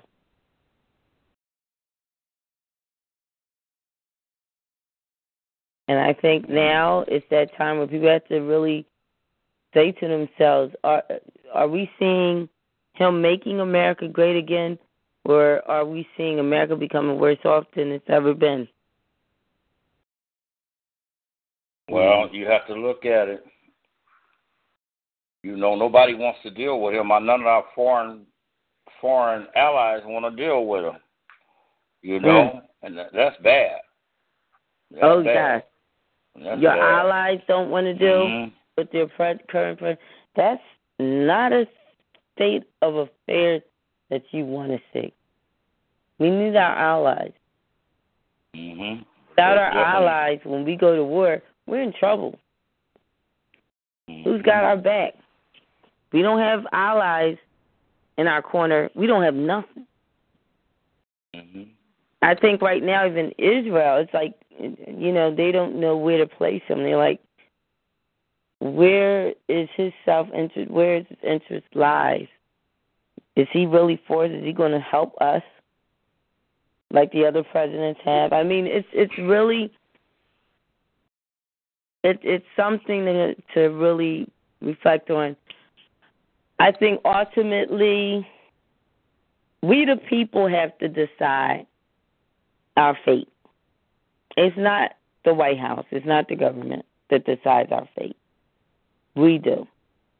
Whether we sink or swim, that's a choice we make every day. And if we come together and really unite and become a one mind, I think we can really see who's really the powerful. We've been thinking it's been the government, but they have to be elected. We're the ones that do that. I think we need to wake up and realize the power that we truly possess and start executing and become a united front. I think when we become a united front, as we the people should be, that's when the government, we can place demands on the government. And they have to listen. That's when they realize, oh my, we can't do a thing with the, they done woke up. They done woke up.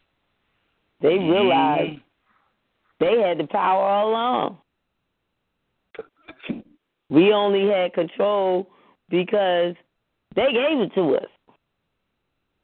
They allowed us to herd them as sheep. That's why we had control. But now they done woke up. They ain't sheep no more. They wolves.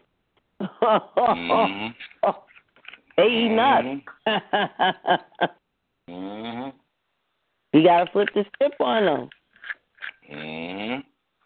I think it was you that said it in that poem. You said, he's been that wolf in that sheep clothing. Now it's time for us.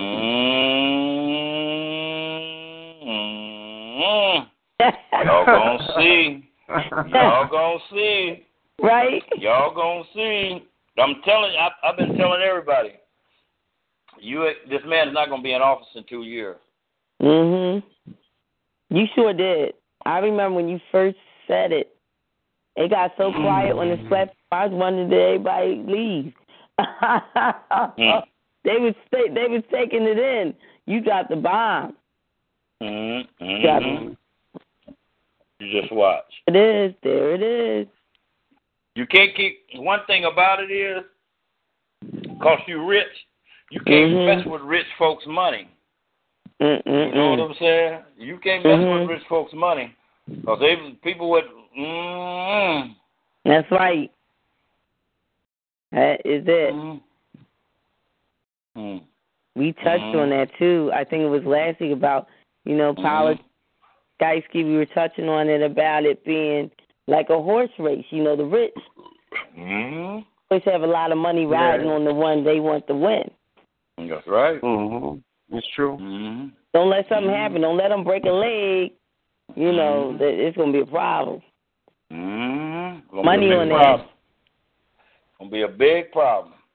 He got to toe that line. He got to say what they tell him to say. Support him. Someone was telling me, he got the money. I said, wait a minute now. You talking about the Koch brothers? You talking about the NRA? Those are the people going to be behind. Yeah, the Koch brothers are going to be the ones behind getting them out of there. He represents them now. If he don't do what he's supposed to do, he's not indispensable. They got ways. Look, next thing we know, Trump out. They found something like Hillary. All of a sudden, we start hearing about the email. Man, why is that just dominating everything? The next thing you know, she ain't nobody voting for her that was voting for her in the beginning. Exactly. It was all planned. Wait a minute. This is strategic here. This is politics. Of course. Strategic move. Very strategic. Yep.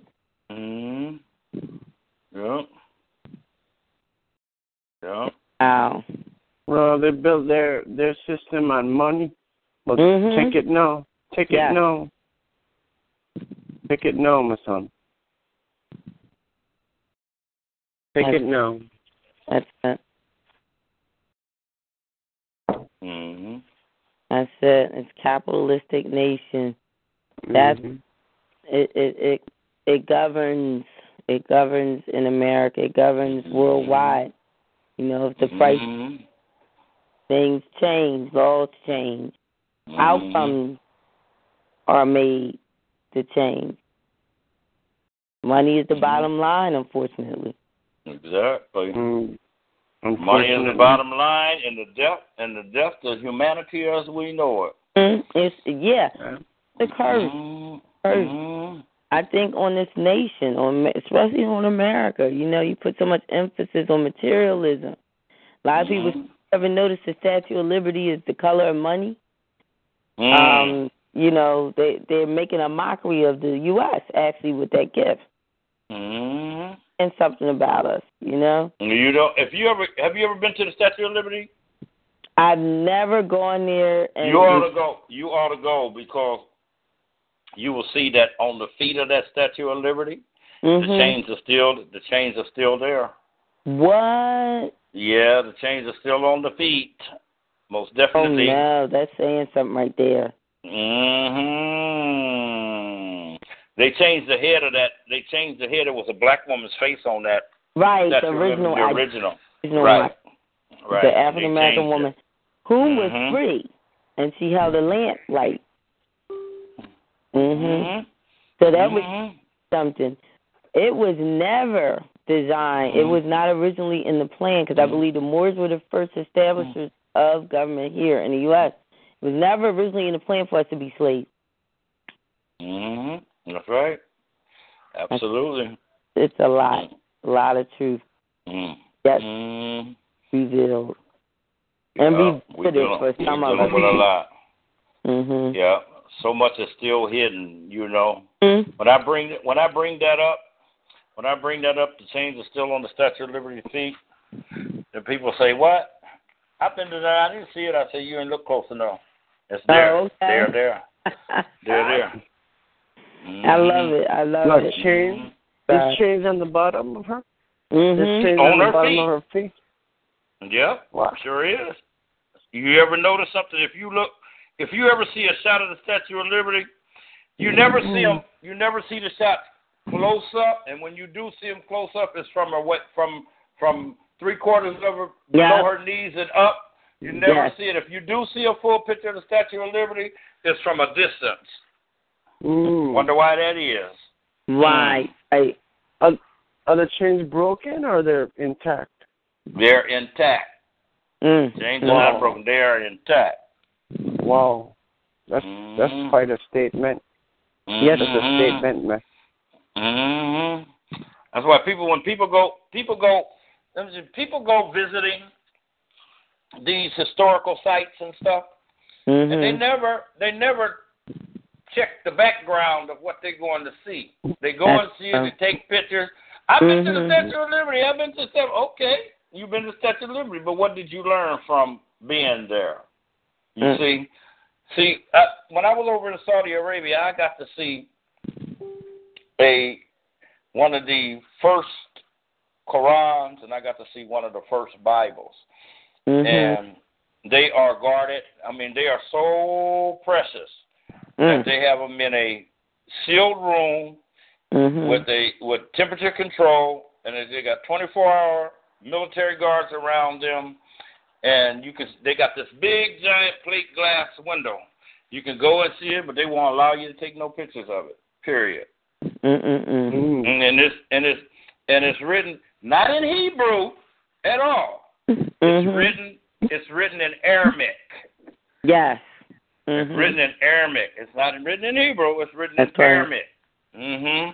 They found it. They found it in the cave. They found it in a cave wrapped in a. The story says, the thing says they found it in a cave. They found both of them in two different caves, and they were wrapped in goat skin and wrapped in goat skin, and then wrapped again in papyrus, and then wrapped again in sheepskin. Now, they won't tell you that information. They won't not tell you that information. But if you go over to Saudi Arabia, they'll tell you the whole truth about it. And my question is, does Vatican purchase that? Because I know the Vatican, something is found, they quickly put a price on it. Yeah, but they can't get that one.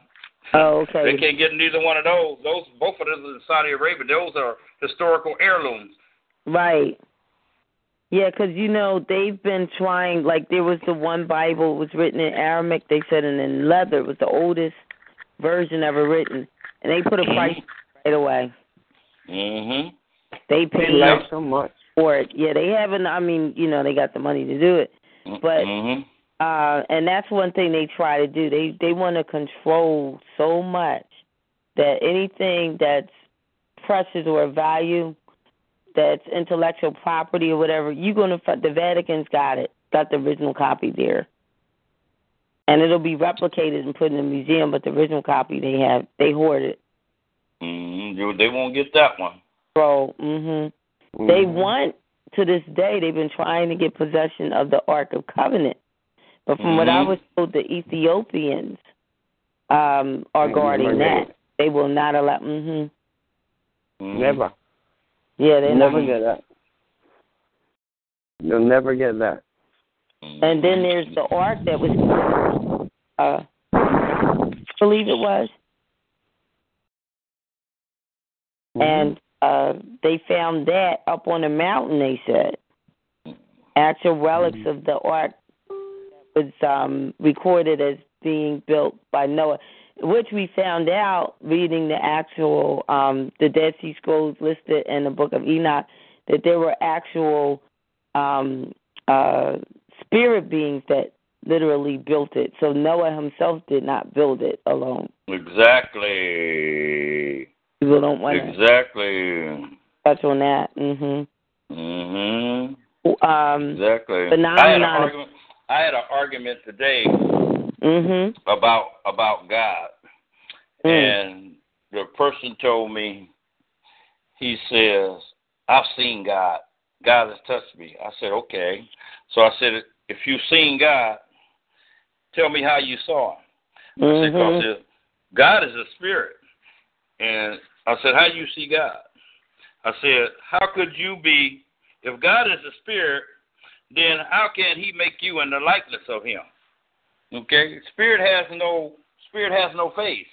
Spirit has no form. So how did God make you in his likeness? And he said, "Because I look like him." I said, "That's a dumb answer." I said, "Listen to me." I said, "God is an alien." He said, "How could God be an alien?" I said, "God is a spirit, right? God ain't from this earth, right?" And I said, "Well, God's an alien." And I said, "You are alien." I said, "Because you wasn't even born in this country, so that makes you an alien." I said, "Now, if I go to your country, they'll make me an alien." And then he talking about, "Well, I don't want to talk to you no more. You getting too scientific." I said, "That's common knowledge, man. It's common sense." Right. That's earthly knowledge, right? Yeah. I mean, I was like, okay, all right, okay, whatever, But I went on and on with him. I went back and forth with him, and I had to break some DNA stuff down to him and stuff like that. And I had to tell him, I said, "You get into that Bible and you don't even know what you're reading because you don't understand it. The Helios Bibliotech and the Astrotheological Hybrid is the study of the sun." And he said, "No, that's God's word." I said, "Who said it was God's word?" I said, "God's word is oral. This is something man wrote to try to say God said. Okay? They say God said because they want to scare you into submission." And I said, "Listen to me. Listen, and I didn't want to take him back.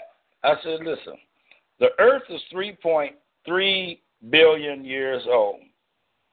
And I said, when God's supposed to make man from mud, okay, he wasn't talking about physical man. He was talking about mind, body, and spirit.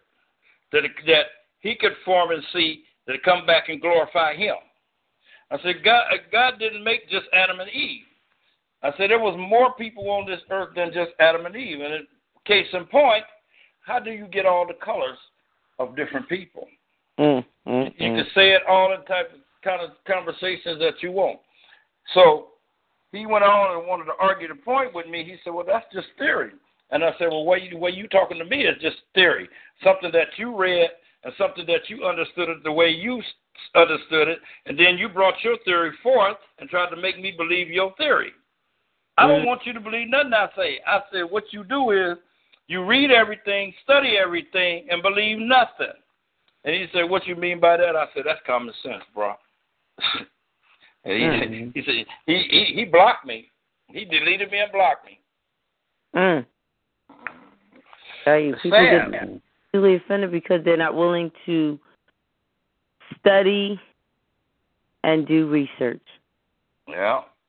Yeah, They that's right. close their mind. They close their mind.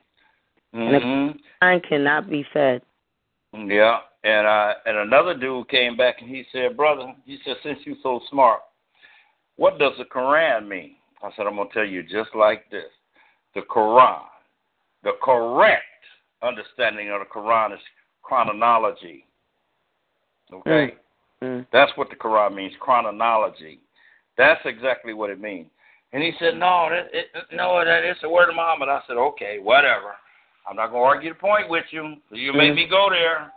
So I kind of try to shy away from digging deep with other people arguing the Bible and the Quran and spirituality. I say what I say and I keep on moving. I give you enough information where you can go study it yourself. And if you don't go study it, that's on you. I'm not going to argue it. Yes, that's right. Keep your peace, because you know what? A lot of times people don't want to know the truth. Nope. Can't handle the truth. They're not open to receive it, and they know they're not. But they will try to wear you out and just, have you stressing because they don't want to open their mind to accept. Right, and all they come back to fight me with is scripture. Scripture. And I say, well, that's something a man said. That's a philosophy that a man wrote in a book. You know? And they're taking it out of context. They're not even doing the study and research to know the proper context to use. Okay. It's hard. It's really a shame. Yeah, it's hard. It's hard. Yep, it's hard.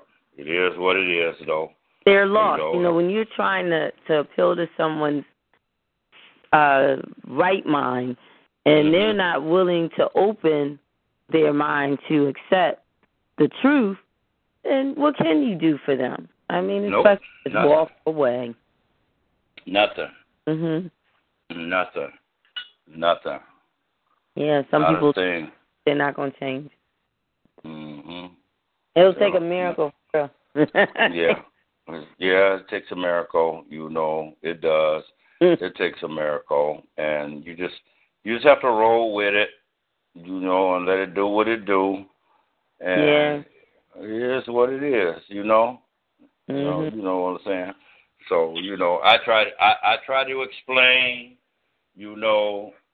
and when you get to that point where you can't explain anything to anybody and they don't want to hear it, it is what it is, That's right. It is what it is. So, Me and mine, this is a poem I'm going to share. It's entitled Face Off. Okay. I am here. You are before me. I step forward, same as you. I leap forward, and you do too. We are opponents, worthy opponents. I jump up. You do too. We land on our feet. Yet one does not stand. The other falls down hard. I quickly run towards you as you attempt to rise from the fall. I grab your arms to hold you down, but you kick my legs from under me. Now we both are on the ground. We wrestle and roll over as we each try to make our weight and force applied, hold each other down. None can seemingly overcome the other. We are both bound. Then finally, after a lot of sweating, tugging, pulling, and pushing, let each other up, and we both stand. My worthy opponent. I can't win for losing, because I am a prisoner in my own skin. End of piece. Sometimes it's our own minds. It's our own lack of better that imprisons us or prevents us from evolving. Sometimes the enemy is within us. That's all I'm saying in that piece. Face off. Sometimes we have to face ourselves. And sometimes, I like we our own worst enemy.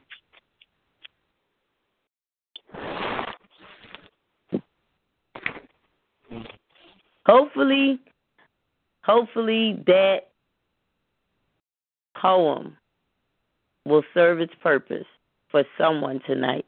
Maybe someone's not really seeing themselves, and they're pointing the finger, and they're criticizing, and they're judging, and they're throwing accusations, but they're refusing to look at the man or the woman in the mirror. Mm-hmm. Well, it's time to face off. Look at yourself. Mm-hmm. Well, who am I? Sometimes that's the problem. We don't take out time with ourselves, examine ourselves, see where we measure up, see what we're lacking. Then when we fix wrong with us, then maybe we can help somebody else. Mm-hmm. It starts with us. And I've been seeing, even with our nation, if we don't help our own, we trying to go out there and we trying to save and help these others, and there's nothing wrong with that. You're supposed to love your neighbor as yourself. But if you ain't loving yourself, are you really loving your neighbor? Mm-mm. These wars we claim, it's their fault. We're at war with the enemy. Excuse me. America, time to look in the mirror.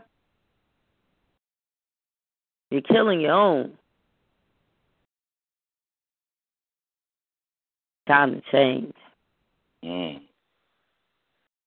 to change. It's never too late.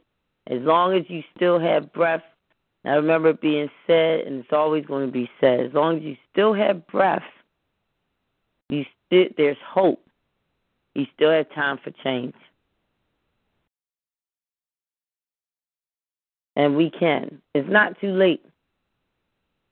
It's never too late.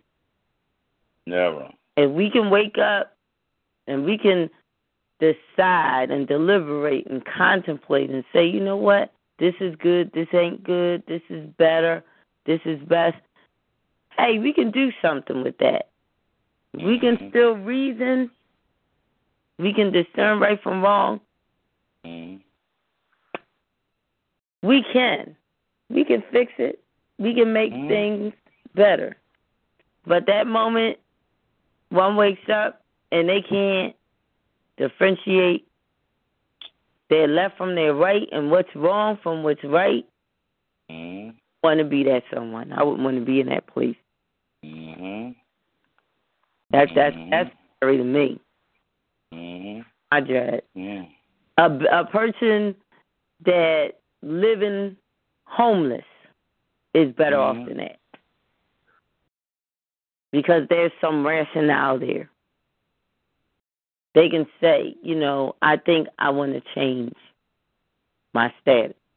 But when you can't differentiate right from wrong or what's good from what's not, you just can't reason. That's terrible. That's not a place you want to be in. That's right. And we got to fight every day. We got to struggle. We got to fight. We can't give in to all the madness. A lot of madness going on right now. Just a whole lot of corruption. From the White House to our house. And we got to, you got to draw that line and you got to say, look, enough is enough. Sometimes you got to say, look, what's wrong with that house, what's wrong with Capitol Hill ain't going to be wrong in my house. Issues is their issues. They ain't going to make... I got something to say, yo. J Human, just ugly. I'm never struggling. Why is that? Because these wise cracks steady ugly. No, I'm just kidding. Oh. Is that Donaldson? Hey, welcome. What's up? Yeah. Actually, that came out wrong, but still. Hey, look, sometimes what's wrong is really what's right. We just got to read between the lines. Right. We're just not struggling, though. I don't think anybody's really struggling. Sorry about the noise in the background, but I mean, in America, struggle is not what. That's true. Is really not struggling. That's true. I remember my father's mother told me that years ago. Traveled a lot, and she would say, you know, America doesn't know what it means to be poor. When you start traveling to these other countries, and back then, you know, they were referred to as third world countries, that's poor. You know, we don't know.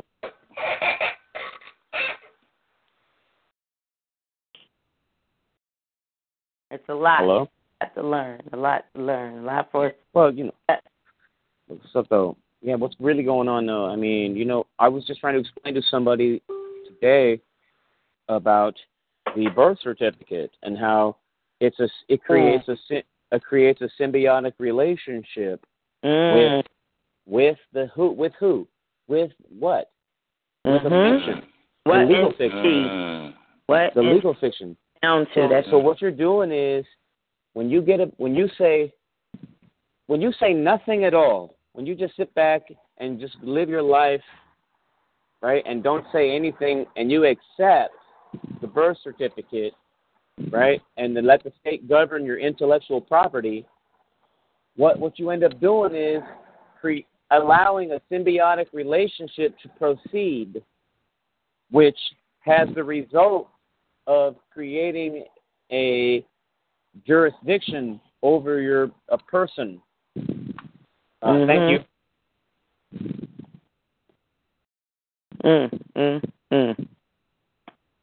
There's that truth. And I'm not with that.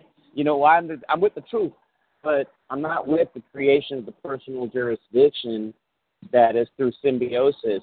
And you know what it comes down to is we didn't learn about symbiosis when it comes to the legal when we were in school. We learned about symbiosis and biology, right? But we didn't think of it in terms of government and also how, you know what I was trying to explain to the friend that I was just talking about was how private conduct literally becomes state action. And the way that can happen is in like 3 different ways and more probably, but symbiosis is one of those ways, entanglement and intertwinement is another. Okay?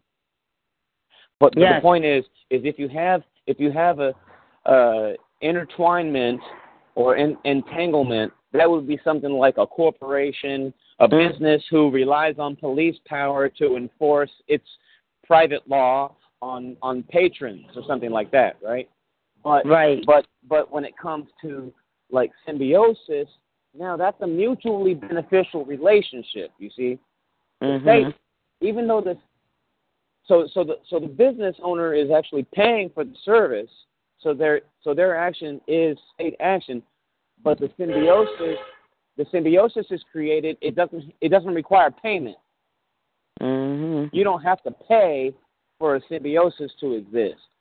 And so, because check it out, you were born, right? And you still got a birth certificate. You didn't even have to pay for it. Oh, my goodness. But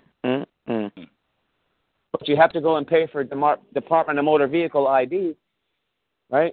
So what you can do is, here's my remedy, and I'll close with this, that you use the birth certificate, right?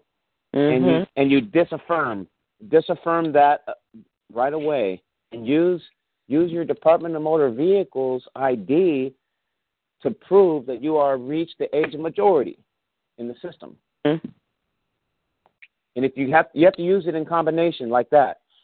Don't believe the hype. A lot of people will get you to believe that using the State Department of Motor Vehicles is somehow contracting with the state, but it's not true. That's a unilateral agreement. There's no one signing anything there either. It's just you. It's just you. That's right. So so later on, you can come in with your ID.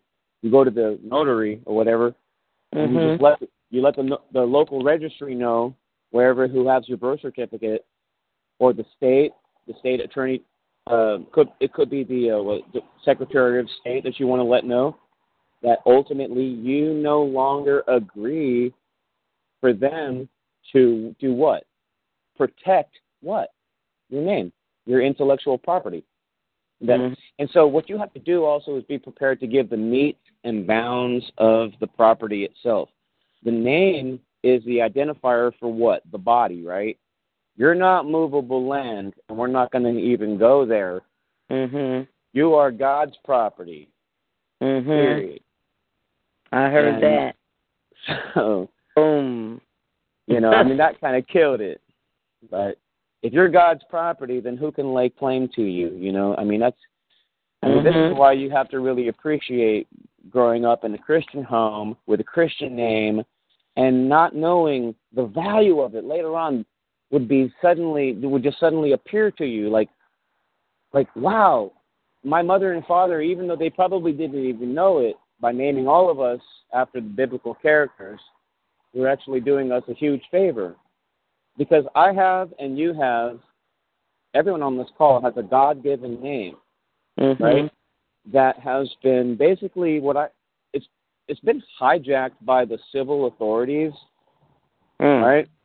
And we agree through presumption of law that that's the way it's supposed to be, that they can go ahead and protect our name for us. What I'm suggesting is we should organize and get groups together that actually protect each other's names. In other words, where two or more are to gather together, there he is in the midst of us. Oh, my goodness. That united front. We were talking about that earlier on. Oh, my goodness. How we the people, we've got to unite as we. Woo. I'm feeling the fire right now. It's not just we the people uniting, because the idea is that when I say yes to the birth certificate, right? Now I have agreed to be a member of the body politic, but of a minority status. Not even. Okay. That's bondage. Hell yeah, it's bondage. Why do you think there's a bond number on the birth certificate? About that. There you go. Bingo, bango, bongo. Oh, my goodness. So there's a bond. And what that bond represents is actually liability. And it really comes down to being responsible for your debts. Like liability for damage that you could possibly cause to the other people's property when you're a minor. But when you become the age of majority, now it's presumed that you're going to be able to handle your own affairs, right? But not a lot of people actually do that. Yeah. They never step up to the plate and say, "Hey, okay, I've actually reached the age of majority now, and I can anyone prove otherwise? If not, back the scrotum up." Because the idea is, if you never put it on a record that you have reached the age of majority, then what do you think exists? A presumption that you have not. Right. And that everyone that's listening should take this to heart and think about going into probate court, family court, right? That area, and getting a declaration, making a declaration that you have reached the age of majority and filing a motion for proof of claim that if anyone can prove that you have not. Because this way, you'll have a court record that proves you've reached the age of majority. Now, who's going to challenge your legal claim? Who's going to say you don't have capacity to sue or do what you want to fucking do in the legal world? No one. Because you have a court order. You see what I'm saying? I'm doing that. I'm in the process of doing that right now. I'm just so you know, I'm very unhappy right now in my life. Unhappy. Although you can feel my joy about this unhappiness. It's hard to explain that, but I am super happy. I'm super joyful about this because when I was forced to get state ID by the bank, here's how it all started. I got an insurance claim, $6,500, right? I settled it by myself in 3 weeks over the phone, and I didn't even have to send a piece of paper. Okay, and they sent me a check for two checks, one for $5,500 and another for $1,000. The bank gave me a hard time and didn't want to cash the check for me, right? Which is basically cash.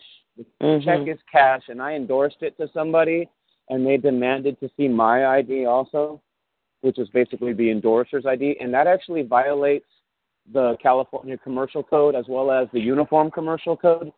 Nowhere in there does it. That's bank's policy. Okay, so it's not. So what I ended up doing was going and see 4 years ago I revoked my signature with the Department of Motor Vehicles. I've told the story before, but so I'll keep it brief. Okay. I pulled off of the department for some reason. I suspected them of fraud or something like that, right? Okay. They denied the fraud, but then they told me they would cancel my ID. So what I did was I sent them the ID back, but I also sent them the form as well. So presumably I can cancel my ID, and I even have the notarized documents of the signature, revocation, yada yada. Point being, a couple days ago I realized, oh my goodness, the bank actually broke my happiness, you guys. They breached my happiness. They compelled me to associate with government personnel, right? By passing down their very own governmental obligation. And I'm not even a customer. In other words, customers who are setting up accounts, this is under Title 31, 103.121, right? This is the banking code, USC. That if you're setting up an account, they have to have a customer identification program. And they have certain like ID that you have to have 2 forms of government issued ID and all that type of stuff, right? But what about non-customers? It's not in there. It's nowhere. Non-customers actually get the exception to the rule. So by saying that me as a check casher, I have to actually have 2 forms of government issued ID, that violates commercial code. See, most people don't know that though. I knew it. So what happened was I said, okay, fine. I went and I got it. Now I have government issued ID in my pocket, right? So, but I also have the receipt from the Department of Motor Vehicles, which is evidence that I got the check cashing receipt too. When I cashed my check at the Western Union, not the bank where it was drawn on, guess what, you guys? I now have paper trail evidence against Chase for compelling me to associate with a corporation who will do what? Provide a freaking service? Okay, so now I have a bill that I'm going to send you. I'm going to send you a bill, okay? Also, prove what you did because you have a government obligation, right? Yeah. That is not how you don't owe me for having to go and do all that and also wait all this extra time. You get what I'm saying? I don't know. It's hard to explain that, but I think ultimately what I've done is taken this concept of revocation of signature for good cause that I did with the Department of Motor Vehicles and apply it to the birth certificate. And when I thought of that, I was like, everything opened up for me. I then realized, you guys, that if we send our birth certificate back and say no, thank you, the same way I did with the driver's license or the ID, right? Now that will totally eliminate any type of minimum contact with the state. The whole thing is minimum contact or symbiosis or nexus. You get what I'm saying? Without that nexus, then there is no authority on the civil side to actually control. Like you say you walk across the street and the cop says, "Hey, that's jaywalking." You're like, "Yeah, so that's your code for your society. I'm not in it. You don't have my name. In other words, I'll tell you my name, but you don't have my name.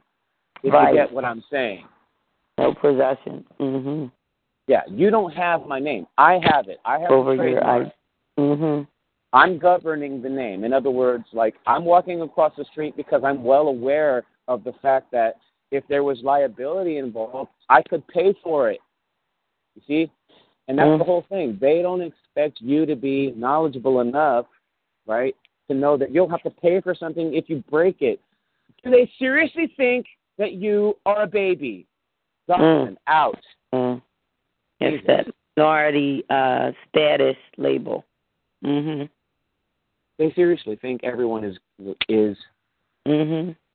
dumb. So my whole goal is to start an organization right now that will help to what you want to do is like prove that you have reached the age of majority on the record. Mhm.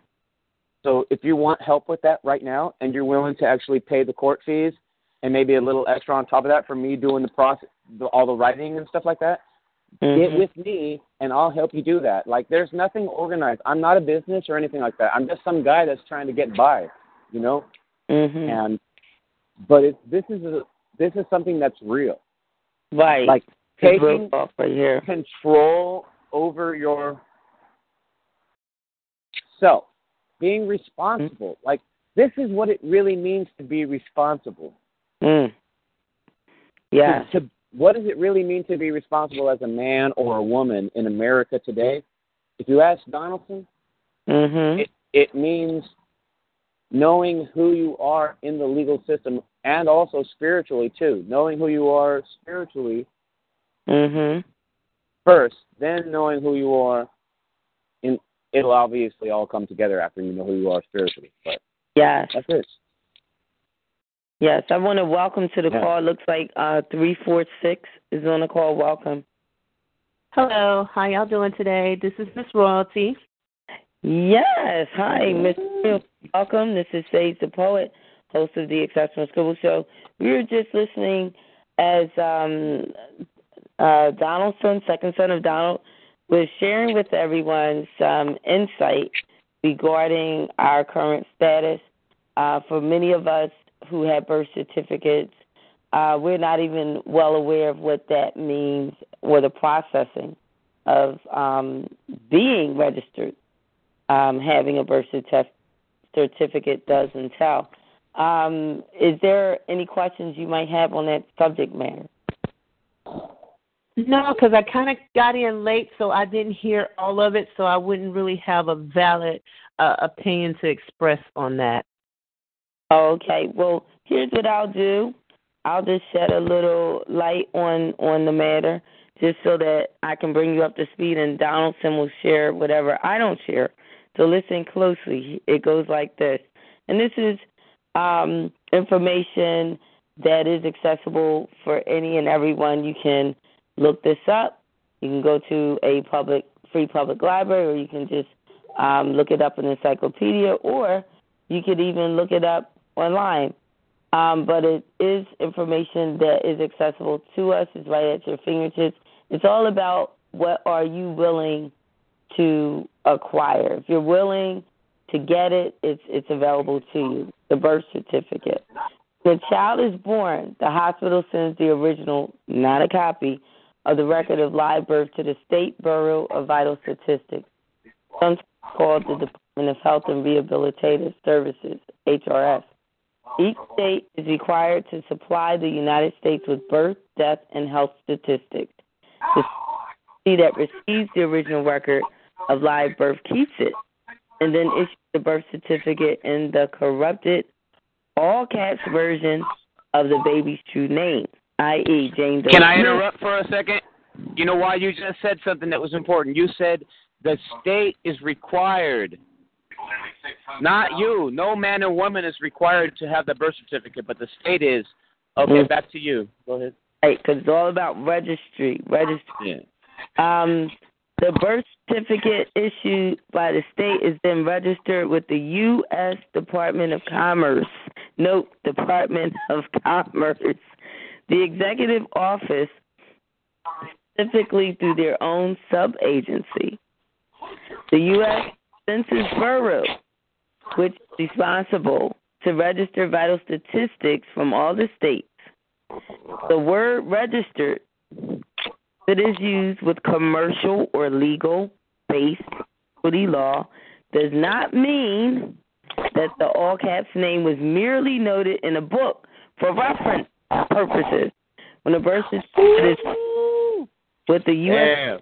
of Commerce, it means that the all-caps legal person named thereon has become a surety or guarantor, a condition and obligation that is automatic and unwittingly assumed unless you rebut the presumption by effectively noticing them, it ain't me.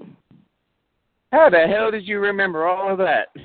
Did not memorize this. I got this one foul. This is real. I mean, this is really important that we know this. A lot of people, if you don't seek, you won't find, okay? I've done some searching in my life. Not there yet. I'm still searching.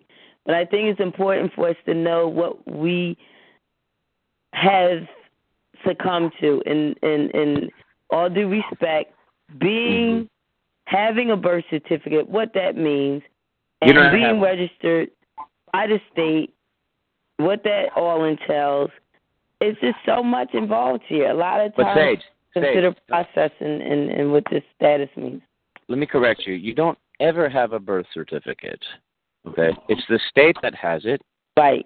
Okay, they have the title. Now, they give you a copy of the birth certificate, which means they hold the title. First of all, you said the state is required, right? And you also, and I just told you right now that you get a copy of the birth certificate, which is true. So now I have two pieces of evidence to use in my favor to prove, guess what? That it's not your certificate at all, that it actually is only benefiting the state. And that, guess what? I have it on very good knowledge that the people and the state are two separate things. That's true. The people are not the same thing as the state, as we have been led to believe. And so when you literally say no thanks to the state keeping track of your birth certificate, what you're saying is, and wait, hold on, let me correct myself. Hold on. When you say no thank you to the presumption that you are taking a benefit, okay, of protection of your intellectual property, right, which is your name, right? That's fine. Even though there may be someone out there with your name, which means you would have to be specific if you were going to register your name. You would have to also put the metes and bounds. This is why the birth certificate it has all your description on it. Okay, that's the metes and bounds of the property of the thing, the res. But the trust res, right? We're talking about trust now in a sense. I mean, contracts are trust. Goodness, this is deep. But the issue primarily is that you never signed for the birth certificate. You were just issued a birth certificate, and it identified an infant or a minor in the system that would eventually grow up and reach the age of majority, which at that point, right, would then have to do certain things, would be determined to be basically of the age of majority and capable of negotiating its own affairs, right? Right. Well, unfortunately, it doesn't quite work out that way because there is this thing called the attorney, the lawyer, right? I mean, if you really think about it, have you ever gone into a court and without an attorney? You don't really try to do that very often. Right. And a lot of times when you do that, I mean, it presents this image that you are actually not competent to handle your legal affairs. And the reason is because no one has actually ever claimed to have reached the age of majority on the record. Because if you knew that you were supposed to actually put on the record that you had reached the age of majority, and that no one could rebut that, then you would do it, and it would prove that you were that you were competent to handle your own legal matters. I mean, you know what this would help out in is several different ways. On the local level, it could help out with legislation to stop things or to start things that you want to have happen or don't have happen in your community. On the statewide level, of course, it could work to prevent crime that's happening by local officials against people that are hurt, in the communities. And then as well as a federal level, all of these things are going to be able to, allow you as an individual to literally wield the power of the federal government, even the power of God, as a private person. I'll say the power of God, because the God of this society is the power of the people. Mhm. So the God, I don't know what that noise is, but the God of this society is the people. And when you say, "Hey, look, I'm not even part of the people," right? So I'm not part of that. I'm a different God. I'm something altogether sovereign. Mhm. Now that other God, known as the people, has no authority over you. You're something outside the jurisdiction. I mean, that's literally how it works. So that's like when you put down, instead of saying I'm black or white, I'm other. Okay, actually, so what would be the question of what you wanted me to chime in on? What's the question, so I can be clear as to what I'm about to say? You can comment wherever you are comfortable with responding at. I'm not going to...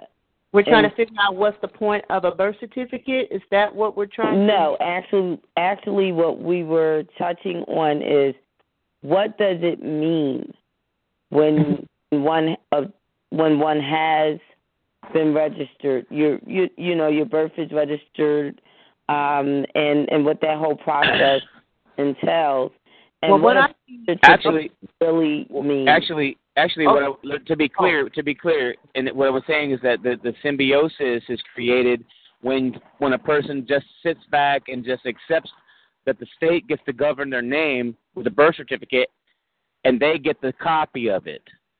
You see, why don't you have the original? Why don't you have the original? This is my question. And I know what that means.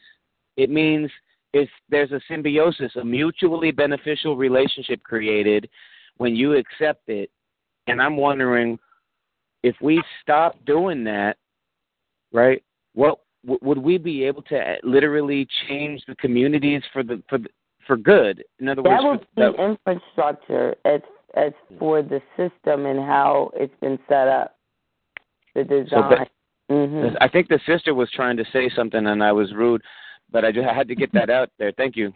It's okay. What I'm thinking, what I feel the birth certificate is, what they do that for is just to get an accountability of who's here, and what a number basically taken as to how many people are born here in the United States and how many people are born there, wherever they're coming from. So it's to kind of keep a track and a number of how many races of this, how many black people, how many white people, how many Mexican people that were born here. And that's all I think that piece of paper is pretty much about. You know what? Really nothing or carrying any weight. Can I interject? Let me interject. You're right. Just about this one point, because you're right, because that means it proves that it's a government objective. Mm-hmm. So back to you. Yep, it is. It's basically really for the government. It's not really for you. It's just for them to keep an account of who's all here and who was born here and who was born where.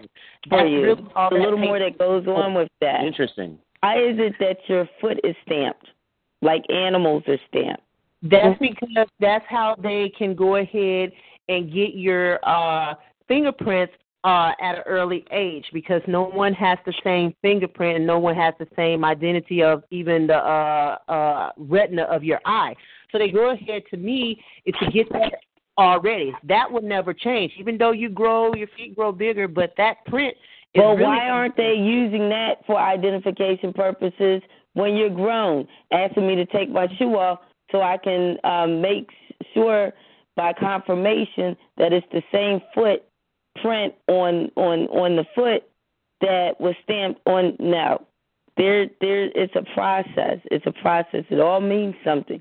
The form of branding and the form of enslavement and bondage. There's information I'd like to send to you. Are you on Facebook? Yes, I am on Facebook. I am on Facebook at I Am Royalty with the letter D behind it. I Am Royalty. That's all together. I Am Royalty and the letter D behind it. I definitely have to send you some information, sister. You must review it. It's okay, a lot more to it. But what you're saying is correct. I'm not saying that you're wrong in anything that you're saying, but I'm just saying there's another piece to that. Okay. No doubt, you guys. She's right about that. My point is merely about the symbiosis and how if you get rid of that symbiosis, there's a good chance that if enough people remove that element in their communities, that they could create a sovereign body of people, of peers, that would actually serve to prove a political purpose. To actually get some real work done on the political scene. That's all. But she's totally right, though. There's a lot of missing pieces. I mean, if you really think about it, the entire idea of slavery, right, has never really ended. It just shifted into something else altogether. I mean, right? Like now, your labor is presumed to be property, which is somehow taxable. Wow. Wow. And there's that identification of what the United States is, and the United States is listed as a corporation. That concerns me. When you say this is my land, this is my country, well, excuse me, have you ever looked it up in a legal context? What is the United States?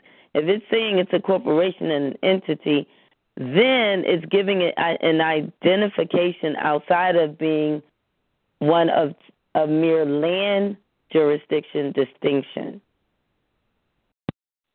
But you never signed anything though with that. See, the same thing goes with the birth certificate. You never signed anything to get the certificate. Not the copy, but the actual title.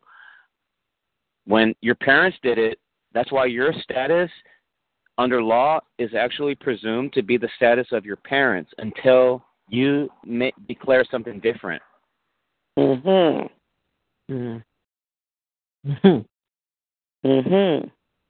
That's some facts knowledge right there for you. And we're just talking. This is just what is reality. We're not. This is not far-fetched. This is not some kind of conspiracy theory. This is all fact-based. You're basing it on, this is public knowledge. Some are very much aware of the system and how it works. Yeah. Well, I'll tell you how. I was brought up in foster homes. So when I was 3 years old, I was taken away from my parents by the state. Okay, and one of the reasons I found out was one of the things I found out later on was that my father was I guess he was drafted to go to Vietnam, and he wigged out on the airplane on the way over there, and so he got a dishonorable discharge from the Army, right? But shortly after that, his entire family got split up too by the state. Okay, and even though there was the allegations of abuse, my dad was, abusive, but I don't know if he was more or less abusive than any other parent. I just don't have that knowledge. Okay, and so I have firsthand knowledge, though, of the state's interaction and intervention and breakup of the family, of my family, based on what? My dad's incompetency, if you ask me. Because he exhibited something that proved him to be maybe semi-incompetent, then what they did was they punished him by breaking up the family. Mhm. That's what I mean, maybe that's not fact, but that's the way the evidence appears to me. Mhm. And I'm 42 years old, and I've been studying law for about 6 or 7 years now, and I wish I would have started earlier. But I have it on pretty good knowledge right now that the state is not the parent here in my circumstance, but they did hijack, and they do hijack all kinds of kids. They take advantage. They take kids. Can you believe that? And they split the families. Yes, they do. Oh, my God, that's so horrible, dude. Yes, they do. It is. Horrible. It's a crime. It's a crime. So that's why I'm about it. I'm about the birth certificate because of that. Okay? The state created me. They claim to have my name. Seriously? So they're going to forever in my life be there as an element in my life forever? Seriously? That makes me want to puke, you guys. Mm-hmm. You understand? This is Donaldson. I'm Donaldson. I'm from where I'm at. I'm living in this territory called California right now, so Northern California. Okay? But it makes me want to puke to think that I have to sit here and take the state's benefit to the end of my days. Mm. And that was some Donaldson's analysis there. Mm-hmm. A little emotional, but I mean, it hurts my feelings. And to have that, I have a kind of a bit of, I don't have a vendetta necessarily, but something definitely is there. You know what I mean? To actually live a different style of life, and I think I'm the perfect candidate to actually really talk about the birth certificate and its effects. Mm-hmm. Check this out, you guys. If you really think about it, I've never met my mom and dad as an adult, and not even as a youth. Okay, so the only person that can validate what my name is the state, right? Mm-hmm. How cruel is that? That I have to rely on the state for my name. Gotcha. Mm-hmm. Mm-hmm. They're controlling. Like you were saying, you have never yet met your parents. So in other words, they separated you from your parents as a child, and as an adult now you're still separated. And it's not something that you're okay with. You didn't give your consent. You weren't even given that right to decide, well, okay, I want back in my parents' life. I want them back in my life. Well, not just that, but that the state can tell me what my name is. The state does not get to tell me what my name is. Only my mother and father get that privilege. Mm. And the fact that the state is holding the title, that's crime. Right. That's crime. That's right. Because it's not up to them to give me my name. My mother and father gave me that name. Parent. You know what I'm saying? So what they're doing is a common law duty. They're doing a common law duty. It's a common law process. It's something that used to happen with families and their churches, their local churches, right? It's a very community-based kind of thing, keeping track of the names, right, of the kids and the families. But then when the state starts doing it, that doesn't make it a non-common law process. But what happens is there's a presumption of law that takes place, that somehow, because the state is doing it and no one's making a common law claim, that all of a sudden now there's a minor in the system with no one claiming the name. Holy crap, now it's governed under a civil law, and there's no common law claim here until someone steps up. That's why I'm the perfect candidate, you guys. That's that. We have to assert, look, this is my life. I decide what my destiny will be. I should have the power and control over what's mine. Your birth certificate, you should have the control and power over what happens with that. And who was right? Keep going. That's right. If your name's on it, it should be in your possession. But not just that, but also, you guys, it's about creating the rules of court. Let's really focus in on that claim that I'm making, okay, which is for correctness. In law, in common law, rules of the court are what are common law, not statutes or constitutions. You know, and so if you have a contract as someone who's reached the age of majority to not be using any services of particular agencies who are doing business, right? Mhm. Then guess what? You're not under the obligation. You're free. You're free because you're free to create your own rules of court, and that's why it's so important to make your claim that you've reached the age of majority and put that on the record. Even if it's not already on there in paper form, get declaratory judgment from your local county court that you have reached the age of majority. Because I'll tell you what, just because there is no process in their law written or some process laid out for how to make a declaration that you've reached the age, doesn't mean you should not still just go out there and just make the notice and give everyone public notice that you have reached it. Because you need that. Because if you don't do that, there may be a presumption in the opposite direction. You get what I'm saying? Right. So it's better to have it and not need it than to need it and not have it. Absolutely. That's absolutely it right there.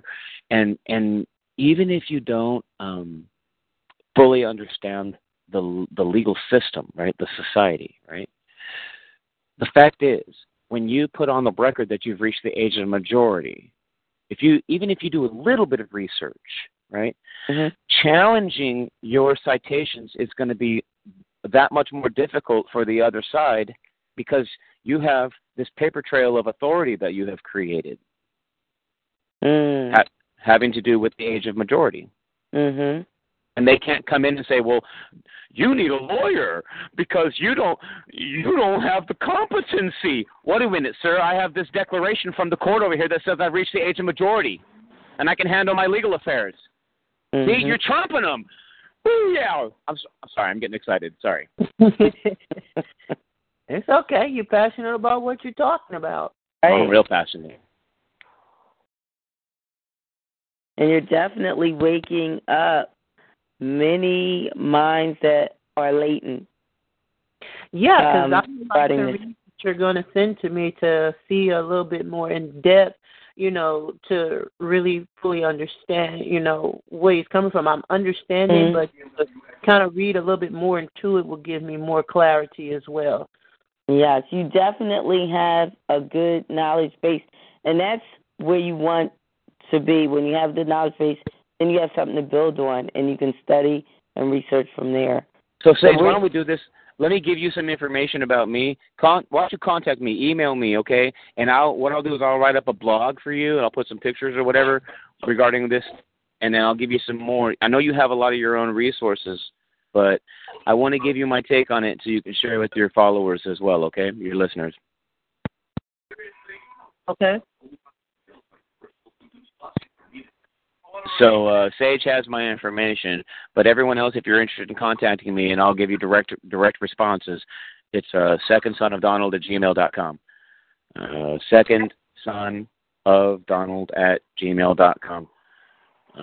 But just be aware that if you use anything that comes from me, you're using it all because you have already reached the age of majority. So. For that disclaimer.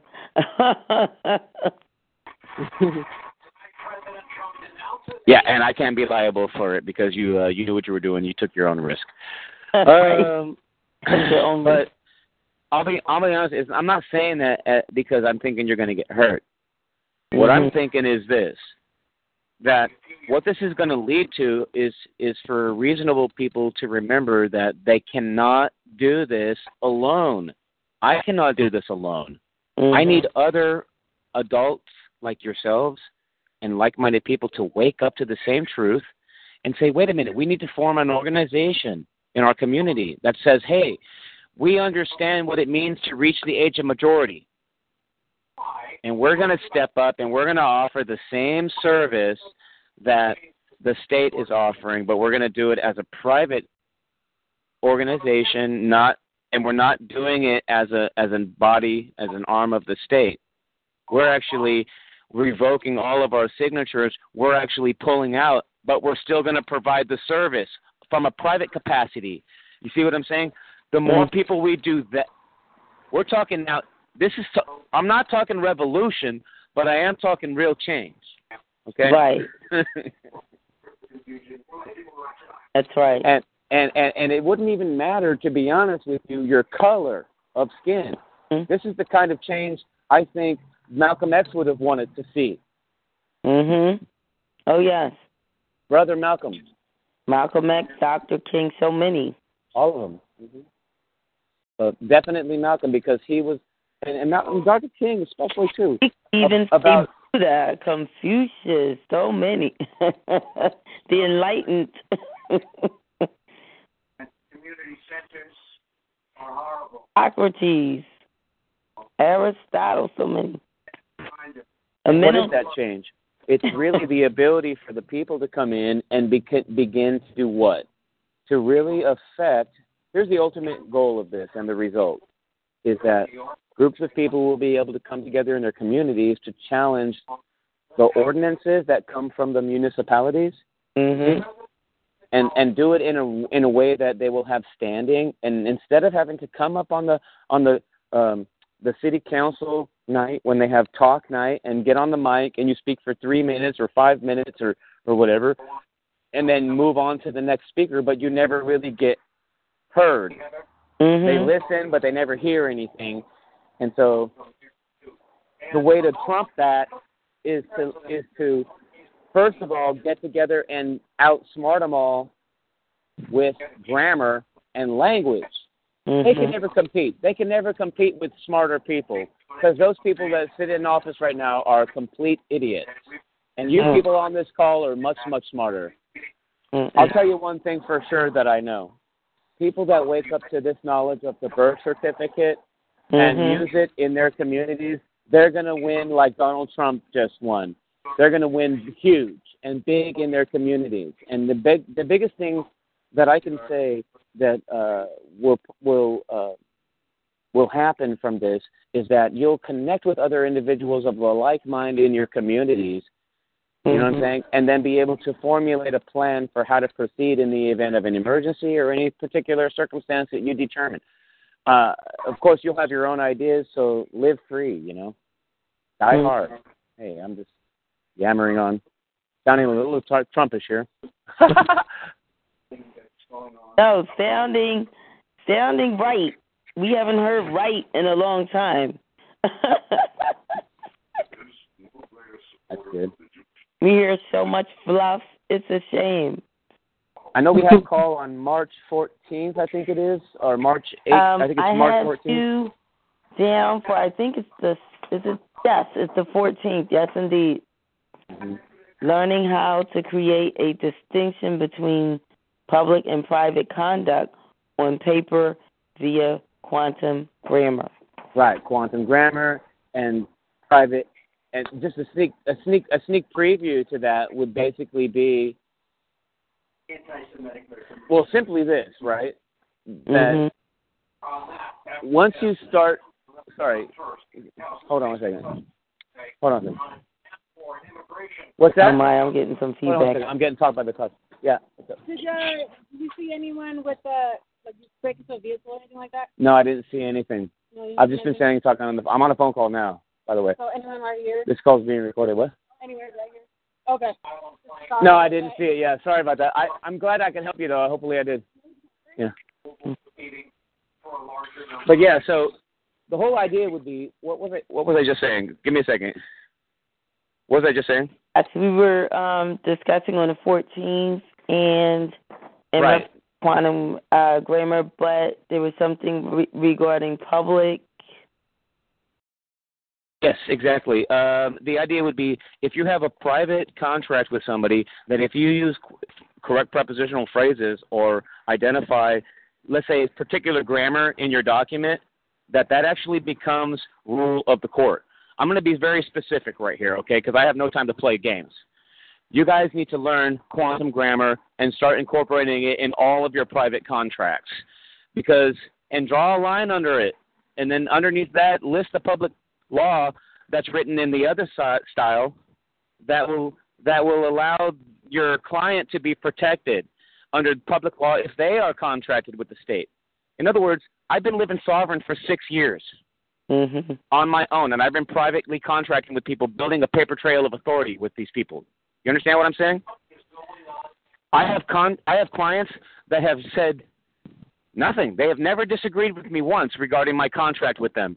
And so what I do is this: I list it all in quantum on the top, right? And on the bottom is a public law that protects those people from suit against me. In other words, there's two aspects to the contract. Okay. One in quantum, one in adverb verb. And if they accept it and they say that they understand both of those, now we have two parts of the contract that have to be applied in order for them to take me to court. So they're going to be protected, and they can sue me in public court, but they have to use all prepositional phrases when they do it. They can't do it without that because that's part of the contract between us. You get what I'm saying? It becomes the rule of court. I mean, this is something that's very well known in legal circles, is that contracts can become the rule of court. Contracts become the rule of court, right? So if contracts can become the rule of court, then what happens, right? That means your rule, your terms become the rule. And what? Oh my goodness! If you go down to the State Department, right, and sign your documents in quantum grammar, and then later on, because it was a unilateral contract, you send notice to the mayor, who's a real man, right, of your terms. Now you have a contract between the man, the mayor, and yourself for what your legal terms are. And if any, in other words, dude, you guys, I don't know how to explain this, but this is, if you can use the evidence of the, like, Department of Motor Vehicles ID, right, as, like, proof of your contract claim, in other words, with the local municipality and not necessarily the state, because if you really think about it, the state is the kind of non-existent. The only thing that's really real, right, are the municipalities that act as persons, right, and then those things that are like representatives, they sit in Congress, right, but so the state's not real. The only thing that's real is those municipalities. So you have to contract with those municipalities because guess who they represent? Private people. It's when you contract with municipality, it's like contracting with another private person. That's what I'm trying to tell you. And even though it's an arm of the state, right, because it's so localized, they have a bit of autonomy, and you can get away with it. Man, this is... Are you serious? Sorry, this is Donaldson here. Oh, man. Anyways, I think I'm about done here. I killed it just now. Hey, that's what it's all about. Crushing ignorance to powder. We've got to become empowered, and that means we've got to wake up. Let me tell you what happened while I was standing on the phone with you guys, just explaining that. A police car. You heard the thing go down. Yeah. You heard me tell them that I was recording. So I'm standing talking on the phone to you guys. Next thing you know, a cop car pulls up. They're passing me by, and she looks at me hard, the passenger in the front. And then I was like, okay. And I heard brakes, and then I saw brake lights, and so I started moving. I grabbed my bicycle and started walking down the sidewalk because I'm on the sidewalk right now talking, and I was just standing next to a building. So I grabbed my bike and started walking. And then, so one cop gets out and says, hey, can I talk to you for a sec? Can I hold on, can you hold on 1 second? She touches my bike, you know? And she, like, puts her hand on my bike so she doesn't want me to go anywhere, right? I'm like, oh, snap, it's going down, and I'm on the phone at the same time.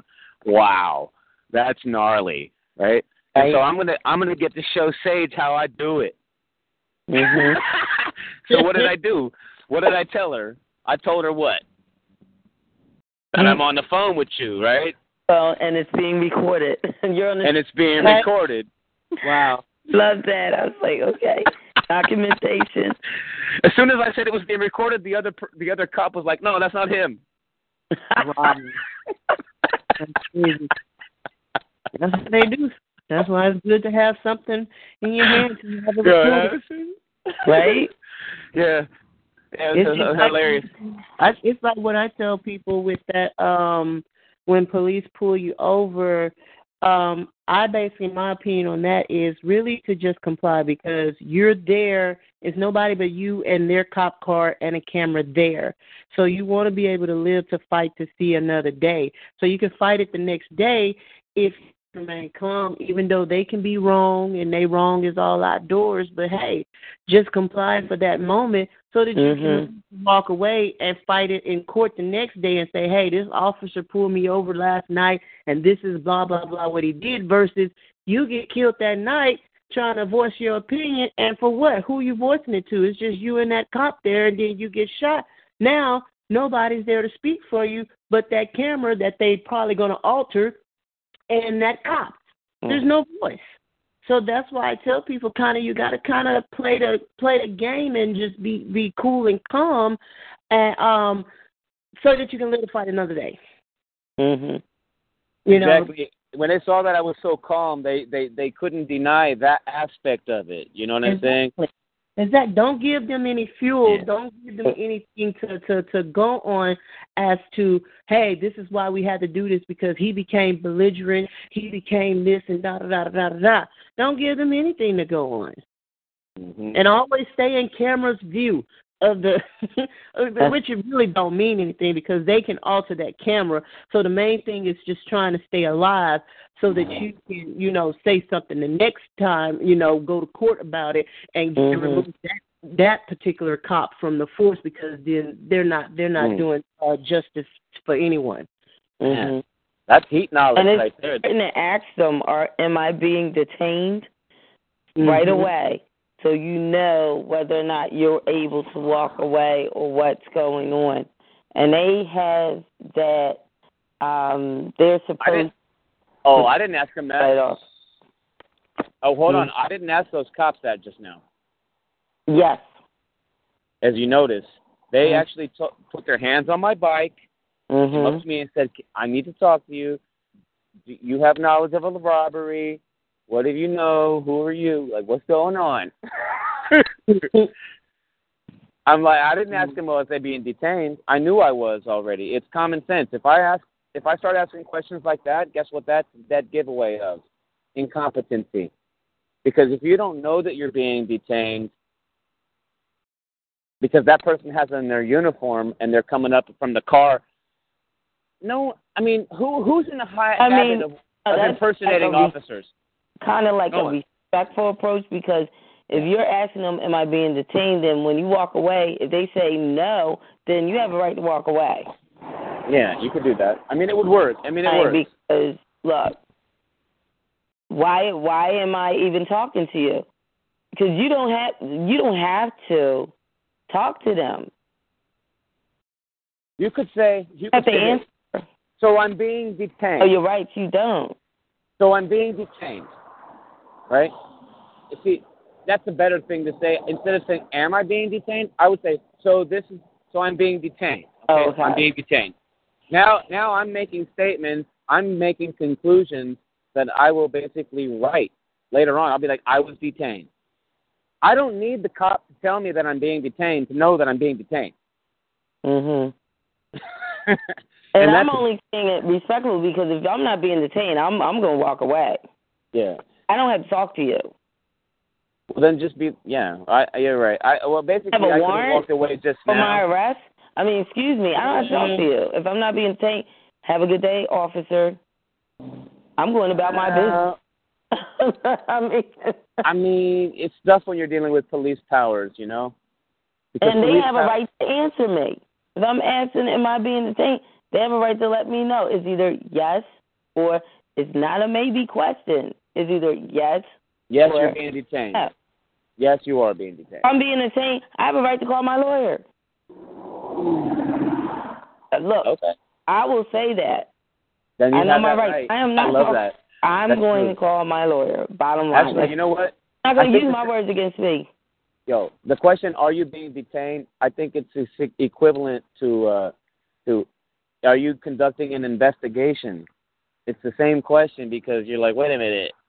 Is this an investigation? You're doing something? I don't have a warrant for my arrest. Why am I? What's going on here?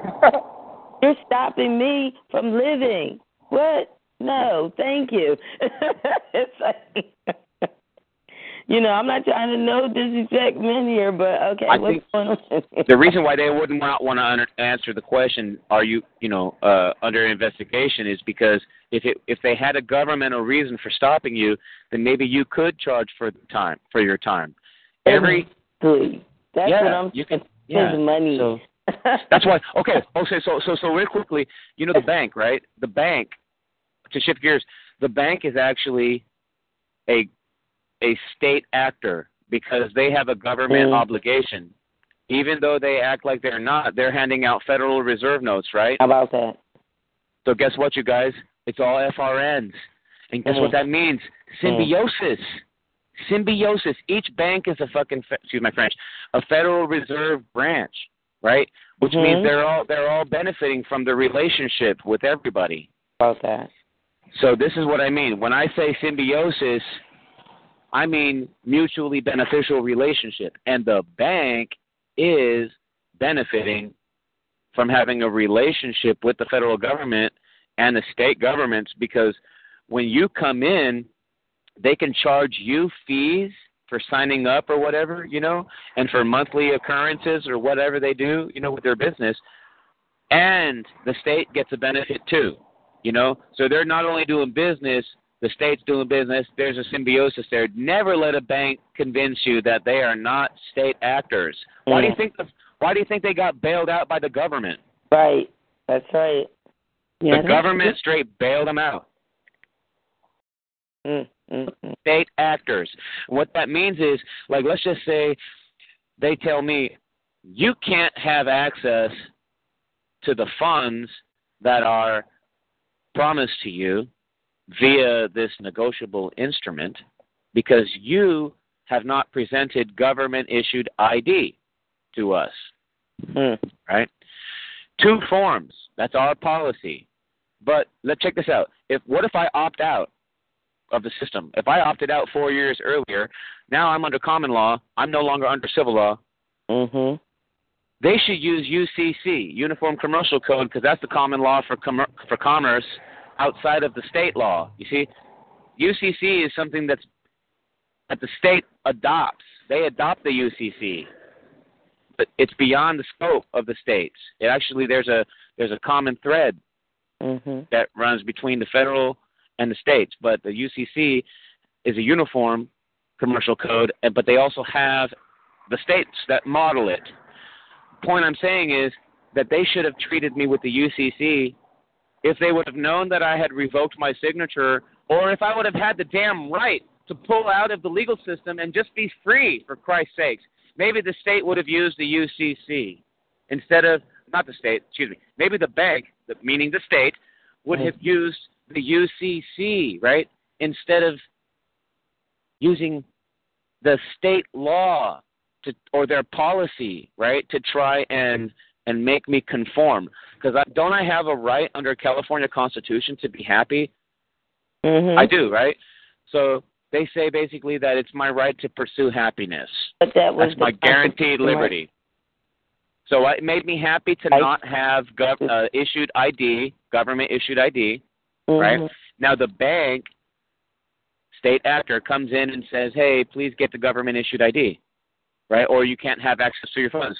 So they're basically denying me access to my property unless I compel it. So they have a government objective.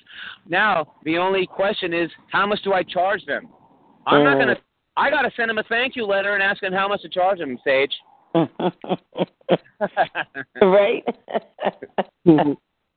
I don't know if everyone can follow what I'm saying, and I'm kind of beating around the bush a little bit on this, but I can literally charge the bank. That's the scenic route, and we need that. I can charge the bank. Quite liberal with this information that you're sharing and spreading abroad tonight on this platform. We appreciate that. We don't get this from everyone. You probably don't. I'm Donaldson. I'm ranting right now about status, and I'm glad to assist your call in this way. Interestingly, I never knew that I was going to have this knowledge about the birth certificate until I did the entire thing with the bank, because I went and got the state ID again after having revoked the signature. Right. There was a whole process with this. So once I realized that there was no signature, it was just my signature on the Department of Motor Vehicles, and I autographed it with correct sentence structure, meaning quantum grammar. And then later on, I will go back in and I'll contract with the mayors and with the superintendents or whatever. But I started thinking again about the birth certificate being what? Is there two signatures? No, it's one. It's not even my signature. Maybe there is two signatures, but it's my mother and father, or maybe it's the person at the hospital at the time or whatever, right? But it's definitely not mine, you know. So how is there any symbiosis when I'm not? They're going to say basically, here's what they're going to say. Well, just because you can't see the benefit doesn't mean that there is no benefit. You are still a minor in the system. You have no capacity to understand your legal acts or actions because you can't see the benefit in us managing your legal name. If that's not the biggest mind screw of all, I don't know what is. In other words, you're saying stay put. Let us continue business as usual. Fight this. Exactly. You know, that's why we have to. The label. It's like, no. That's not my name. Absolutely. No, it is actually my name, and they don't have permission to use. So here's what I was saying. Go trademark your name. Go trademark it. But before you do that, get your birth certificate, order a birth certificate, and when you get it, send it back to them and tell them that you no longer require the services for them to keep track of your name, right? And in other words, you should scratch it out, make a copy, put void over it. In other words, take a pen and scratch it out and put void on it and take a copy of that, right? And keep the copy and send the original back to them, the original copy, and send it back and say, no thanks. I no longer wish to have it, and do it through registered or certified mail, okay? And I want you guys, I'm saying that because it's going to cancel the symbiosis between you and the state, meaning they're not going to be able to have personal jurisdiction over you. This is what it all comes down to. A symbiosis will create what personal jurisdiction. And that's when they can just take you anytime they fucking want. Why do you think that cop just walked up to me right now and put her hands on me and my bike? They think that they can just take people whenever they want. Personal jurisdiction. You're in my territory. You have a name that's governed by us. Oh, yeah. We want you. Uncle Sam. Anyways, I'm Donaldson. I can be nice sometimes. No, but the next show on March 14th is actually going to be really intriguing because we will break down more about the private and the public capacity and how to, in writing, through private contracting with people, be able to really, really create a distinction between yourself and which is private, and public, and the public, which is something else, a public record, like for court and for government and things of that nature, you know. You want to create a distinction between your actions and state actions, and that's what this next call is going to all be about. Like I went into it right now. We'll go into a lot more of it on the 14th. I'll give some citations, some links, and all that stuff. But I think you guys were talking about status before I came on the call. We were. We actually were. We touched on it. We kind of scratched the surface on it, and then when you came on, you just dug deeper than where we had gone with it. So you took it to the next level. Oh, excellent. So what had you guys spoken about? We were touching on, I think we touched a little about status, knowing what your rights are, citizenship. We touched on government, rhetoric. We touched on like the identifying the difference between propaganda and what is fact-based data. Dealing with the media, of course. Okay. Dealing with the media. And yeah, that's exciting. Trump was made mention of. There was a poet, actually, Master Scribe, Mr. Boston, shared a poem he had written, and he made several references to our president and some things that done and said and so forth. I mean, there's a grammar claim with that too. You could sit here and pummel, right, the news outlets, the media, the newspapers, for their incorrect grammar. You can sit here and be like, what?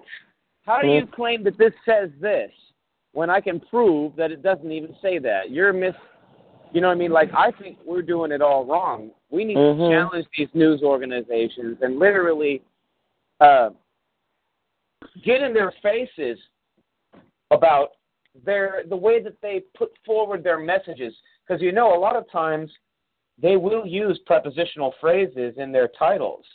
Or they will, just for effect. But then when they write their writings, it's not prepositional phrases, or they'll do the opposite or something like that. So the idea would be to go in and say, when you see something that you don't like, an article that's maybe demeaning against somebody, you could challenge. You could say, wait a minute, what does this word mean? What does this word mean? Your entire article made no sense. It was ambiguous and void for vagueness. So you keep putting out fake news. Fake news. Fake news. You claim this is news, right? Okay, well, where's the evidence? And that's, you know what I'm saying? Yes, we did touch on that, how the president had laid that charge to as being a fake news outlet, media outlet. We touched on that, and why. Oh, excellent. Why are we offended by that? Why are we upset that he's making this claim? Did we investigate? On what premise did he make that claim? Are we aware that, yes, the media outlets have been guilty of widespread propaganda or spreading propaganda, and it's not all or 100% fact-based. A lot of news is sensationalized. They're adding things. They're taking and omitting things. And then I watched the local news give a report, and 3 times they gave the report, and each time it was something added or taken out. And I said, I wonder, am I the only one noticing this, or is other people, aware of this as well? Yeah, well, you know what? I mean, eventually, you have to. I don't know exactly how much of an impact all of this is going to have on everyone, but this language thing, it may not be for everyone, because when you really think about it,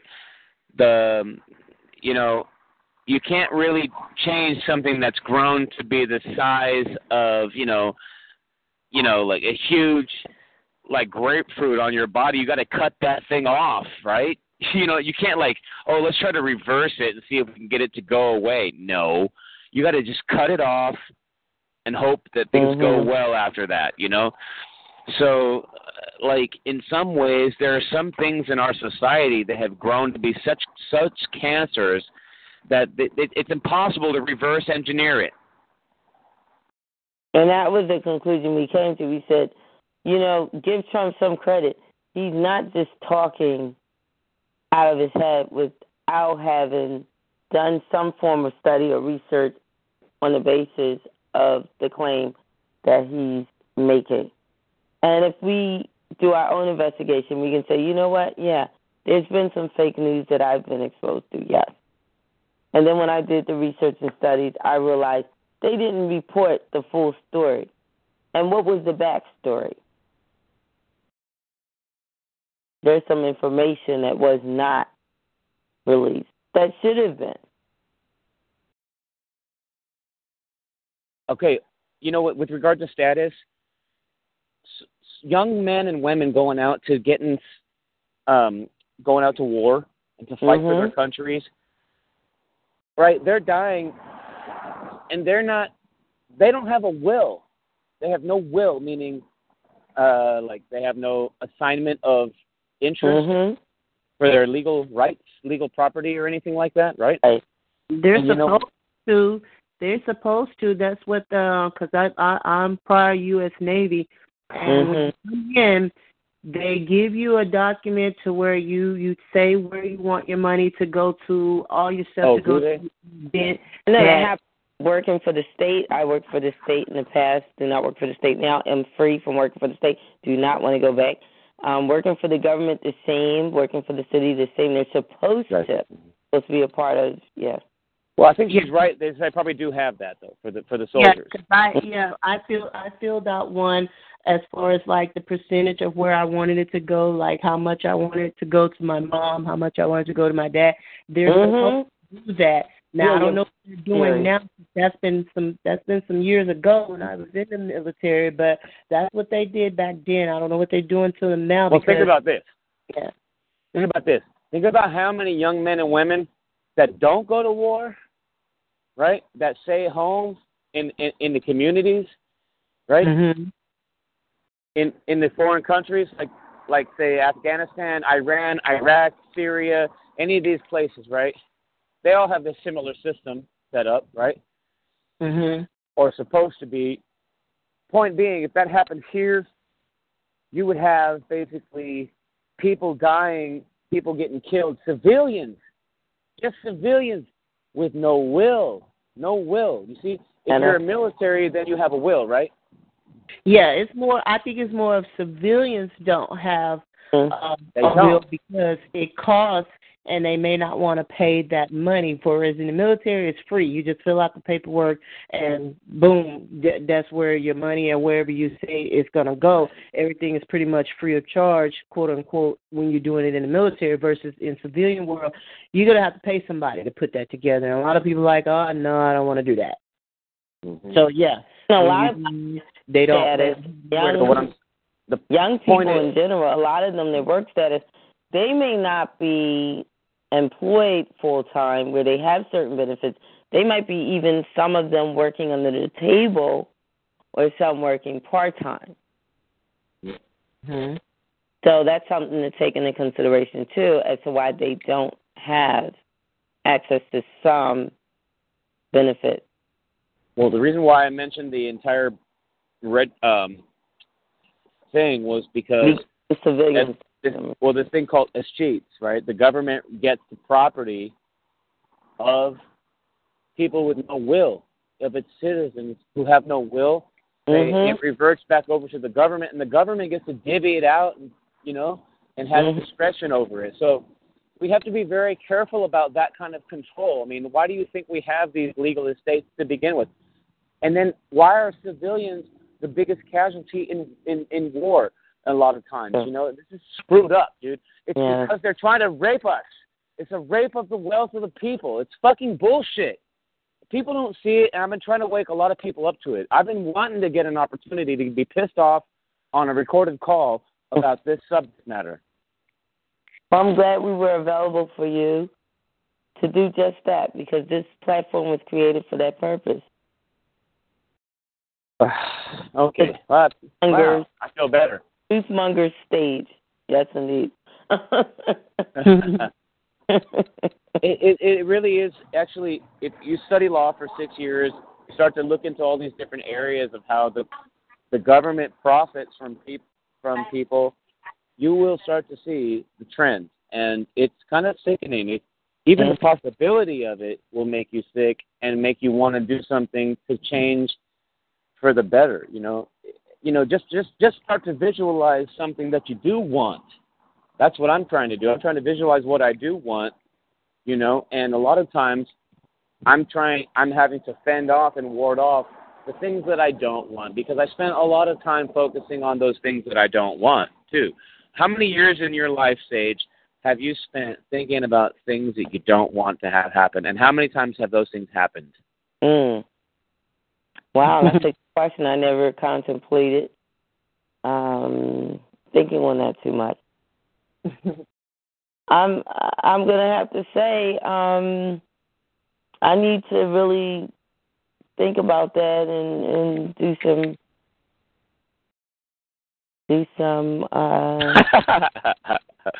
I'm counting up, of years and days and weeks and months. I have to say, for a starter, I know there's a lot of things that I know I want change, so I know that I have to do things differently for that to happen. I can't keep on the same, like you have the hamster and the gerbil going around and around in that wheel. I can't keep on that same tread. I got to change my traction, my motion, think differently, make some new choices, and get some different results.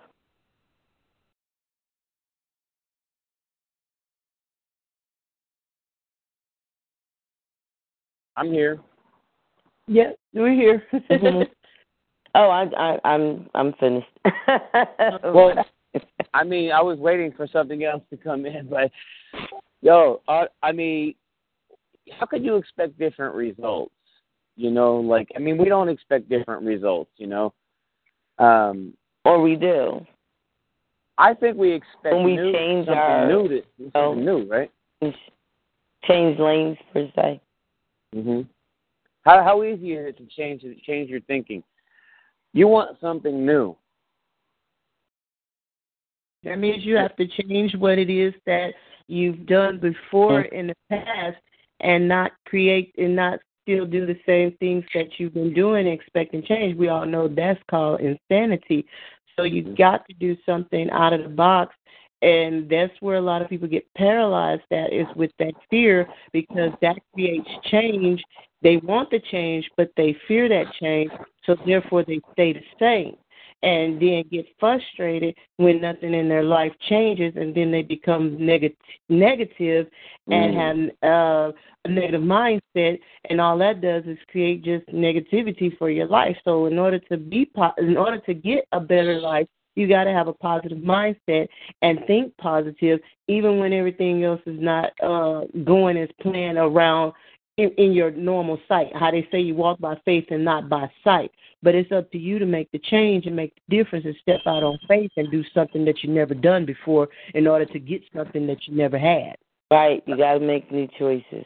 Like if I keep going to the same store every day and I keep ordering the same thing, how can I suggest that I want to look different and feel different? Because whatever I'm putting in is the same thing I've been putting in.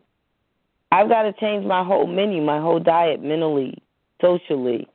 That may even mean I have to change my habitation, my environment, in order to obtain or acquire different outcomes.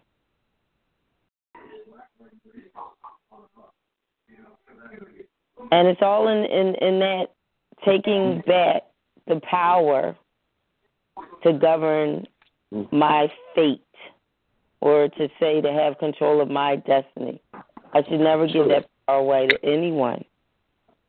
Well, here's the thing. Here's the key. The state is not they are not what do you call that? I like to say they're not sovereign, they're not God to me. They're not a co-participant in commerce with you. You have the right to participate in commerce without the state. Oh, did that just blow your mind? Think about that, right? Wow, how possible would that be if you could just be free to fucking govern your own financial affairs, You know, a lot of people always say, I want to be independently wealthy. Yeah. How about be non-dependent on the state for wealth?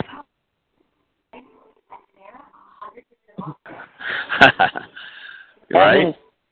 Real ownership. Taking control of your life. Anyway. Yeah, I know you're right. See, that's real. That's real liberation. Well, it's also never suffering. that before transitioning. Some will never taste of that. Yo, but Sage, you don't want to taste that because that's a suffering. You trust me. I don't. Yo, it's suffering. Listen, what you want to do is this. You have to don't fight the system. Here's what I think what everyone should do. Can I divorce the system? Is that okay? You're not going to divorce the system either because you never were married to it. The thing, it's all presumption of law. There is no contract with you and the state. I was never married to it, so I don't even have to worry about the burden of having to divorce the state. Right. And all that comes with that. You've got to rebut the presumption. That's it. It's what it comes down to. And that's what I'm getting off of you. Right? That's the yoke I'm taking off my neck. Yeah. The presumption, right, that you cannot basically do your own thing and that your word is somehow not believable. Like, wait a minute, you're trying to say that I need to go get a mental health evaluation before you'll allow me to represent myself pro se? Oh, yeah, right? Like, huh? Did you hear the latest about something about when you're 75, you have to go before a board about some kind of death thing before they can give you your Social Security, your full. It's craziness. That is nuts. Woo! Something that when you're 75, you have to go before some death thing. This is supposedly what they're trying to impose on you for health insurance purposes or something like that. People don't. They just don't get it. There's a lot of shit out there, but I'm going to put it simply, guys. What I'm saying is not complex. I'm going to do this, and I'm telling everyone to do this, okay? Mm-hmm. Revoke any type of authority or use of your name by the state through a letter. Use a letter. Screw their forms. Don't use their forms or their processes. Just do a declaration in writing on paper to these people or via email. You can use me. I will send it for you, you guys. I use registered email. Everything is certified. It's trackable. It's encrypted, okay? I actually have a service that I provide for people if you want to do this thing, and we can do it. We can do it all privately, and we can make sure that people actually get the thing. We do it through email. It's totally possible to do it all. Email accounts where we can get this done.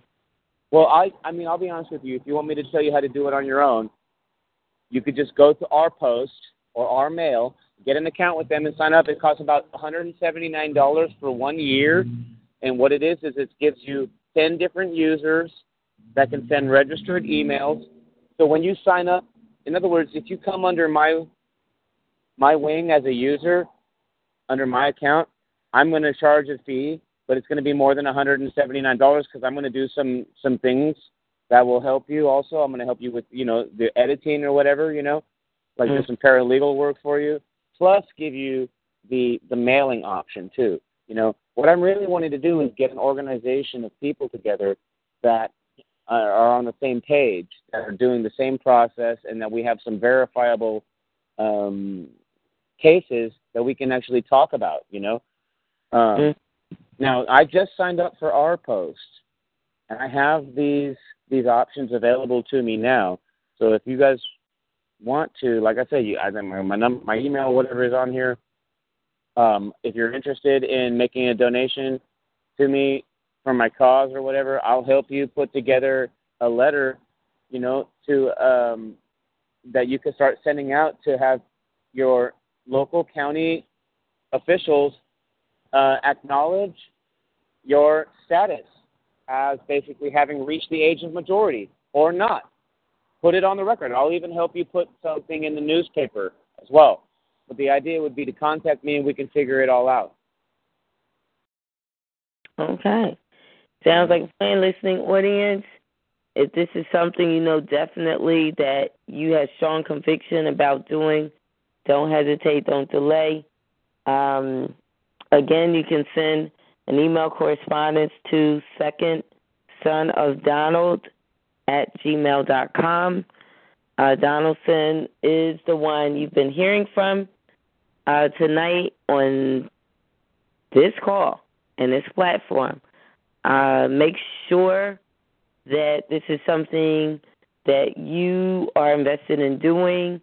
Make this your personal choice. It is your life. So we're not dictating. We're not imposing on anyone. We're saying, listen, if you want to have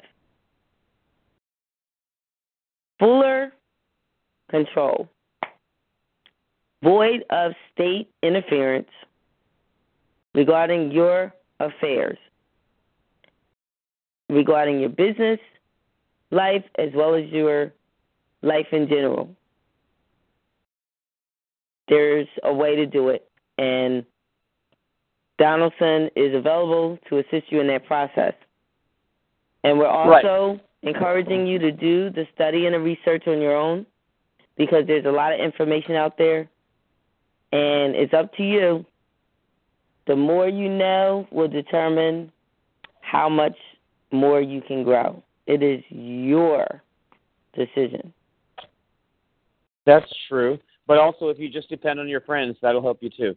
I mean, if you really think about it, contracts are voidable. Contracts made by minors are voidable. They're not 100% void. And this is the screwy thing. So let's just say they treat you like a minor, right, in the system, right? That doesn't mean all your contracts are automatically void. So it's not 100% bad, right? But they're all voidable. And that's the issue that you want to get away from. You don't want your contracts to be automatically voidable. Okay? So, thank you very much. You get what I'm saying, though? No automatic voidableness with your contract. The only automatic voidableness with your contract. Yeah. Like, I mean, that's a weird statement, right? Like, is that even a real sentence? No automatic voidableness. Is voidableness a word? I don't think it is. It's understood, though. Yeah. I mean, it may not be a word. I think everyone understood what was said. Yeah. It's so trippy. I mean, how many listeners do you have on the call right now? We've got 6 listeners on the call. We have a caller from Georgia. I'm going to ask, is this my nephew, Philip Behrens? Okay. Hello? Let me mute myself out here. Hello? Caller from Georgia. Identify.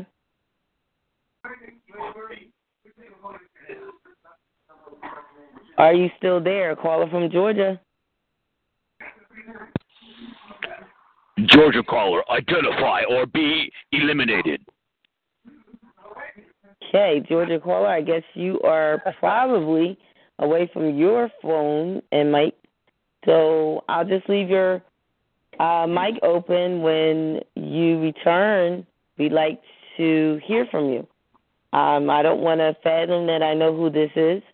I'm just going to say, caller from Georgia, you are welcome to join us on this discussion this evening. And I'm going to go back to Ms. Royalty and also Skyski. Skyski, are you still on?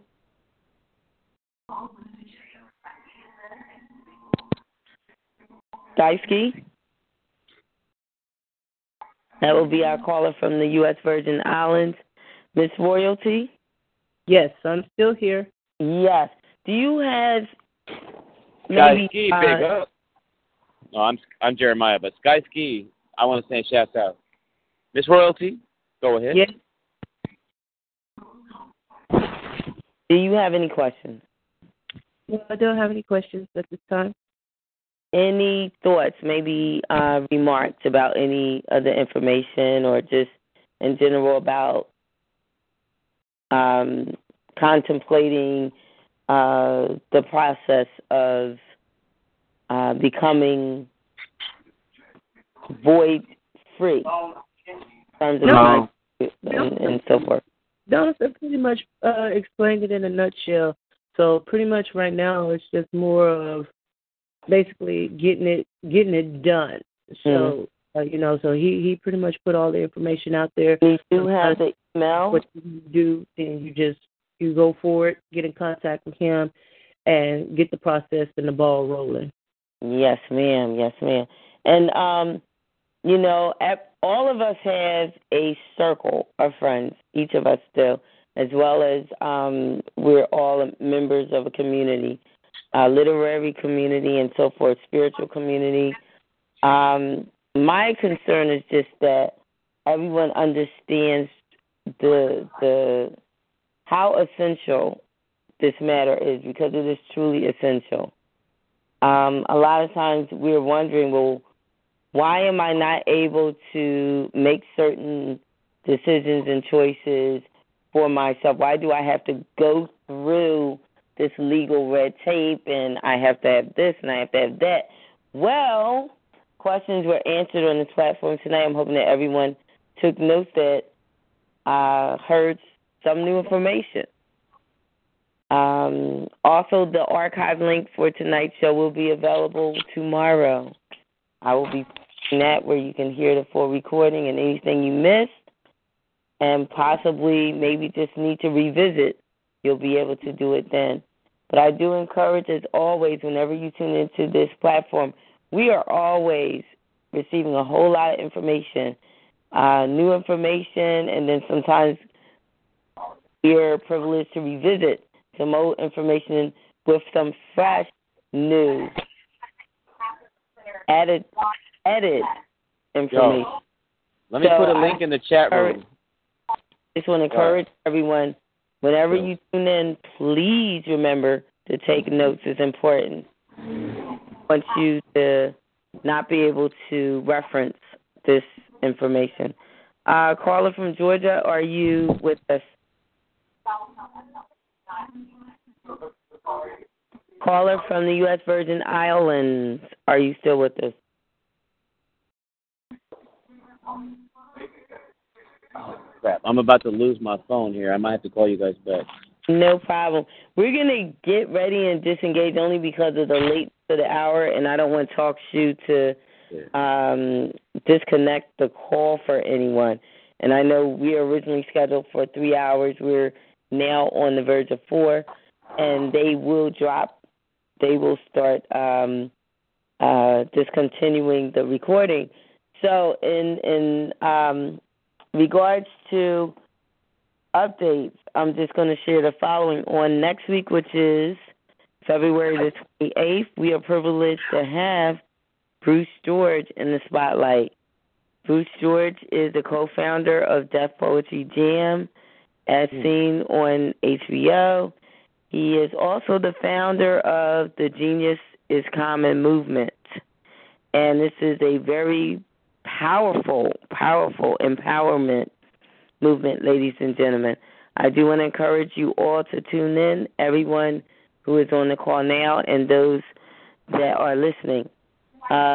He will be on from 8 p.m. Eastern Standard Time, about 9:30. And we're going to find out a little more about this movement, which is called the Genius is Common movement. Of course, it's an anti-elitist or anti-elitist movement, and we just want to encourage everyone to find out, look, here's something, a cause to support, something to become a part of that's bigger than me and you put together and us all together. This is something that's meaningful and long-lasting because it's relevant when it's fact-based and truth. And we're truth mongers on this platform again. So I do hope that you will tune in next week. We had Gene Posniak on this evening. He was on from 8 to about 9:20. It was very enlightening and insightful. And, again, I will be sharing the archive link for tonight's show and tomorrow. As soon as it becomes available, you will want to reference and tune in. I promise you the information that you hear will prove to be enlightening for everyone. Okay, so in closing, I'm just going to go down through the line again. Donaldson, is there anything that you would like to say before we sign off? Thank you for this opportunity to give a final word to everybody about state action. and symbiosis.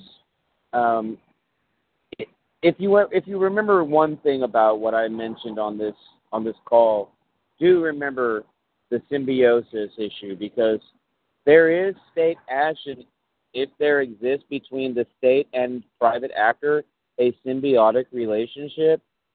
In other words, a relationship between the two that is mutually beneficial. I mean, I don't even know how much simpler I could put it other than that. Symbiosis is the key to understanding the entire birth certificate issue. You're not going to hear this from any one of those patriot gurus out there with videos on the internet. None of them even mention symbiosis. But they do talk about all these other commercial remedies and things. I think, I mean, who knows what people really want, right? But I know for a fact, if you never contact me, and if you never even hear from me again, just don't forget about the symbiosis issue. Because the mutually beneficial thing, that's key. That's key. You will create a personal jurisdiction between yourself and the state if you're taking their stuff. And then if you don't even know it, that's even more reason for them to jump in. If you really... But, I mean, think about this, you guys. And I know this is the end of the call. But everyone out there, if you don't have the ability to navigate the legal affair, get into a group, an organization of people that, hey, are all studying law together. So then maybe you guys can form a group of your own, and while you're studying, you can be representing each other. You know what I'm saying? Also, in other words, in court, if you ever have things that come up, so you won't have to go in there alone. You'll be in there as an organization and you'll say, well, wait a minute, I'm allowing this person over here to govern my legal affairs, not this person over here. See, the symbiosis, again, is crucial to remember, because who has the mutually beneficial relationship with you? Is it the state, or is it your family, or you know what I'm saying, or is it your community? Figure that out. Take care. Thanks for that. Okay. Thank you. You're welcome. About raising consciousness and awareness. Caller from the U.S. Virgin Islands, are you still on the call? Okay, and Miss Royalty, is there anything that you would like to say in closing? No, that was it. That was pretty much all. Okay, and I want to say to you, thank you so much for everything shared, because it was all fruitful and it was definitely significant and relevant. And I encourage you, of course, to tune in on March 14th, which will be the continuation of what you heard tonight from Donaldson. Okay. And definitely come call in with any questions you might have, because I'm sure the more that we read, the more that we study and do research, we're going to have questions, more questions. Well, remember too, Sage, that on when we speak on the 14th, it's going to be about quantum grammar. I didn't really go into quantum grammar on this call. Right. I saved that. That's actually something specific to keeping it private. But we are speaking public and in reference to content. Yes. Okay. Yes. So we are. I mean, what we're talking about on the 14th is relevant to tonight's call. So you're not off base, but we haven't spoken about quantum grammar. Right. But that is true. Okay. Yeah. So we're actually continuing from where we left off from the last time we had you on, which was the 7th of this month. Right. Right. On this call, we didn't really actually go into that, so I don't consider it a continuation, which is why you see me in a bit of a rare form. I'm not sticking to... About some grammar, we kind of touched on that last... Yeah, actually the last call we got into... I mean, when I was on the last Scribbler's call with you as your featured guest, which I thank you for putting me on the flyer and for making that for me. That was real nice.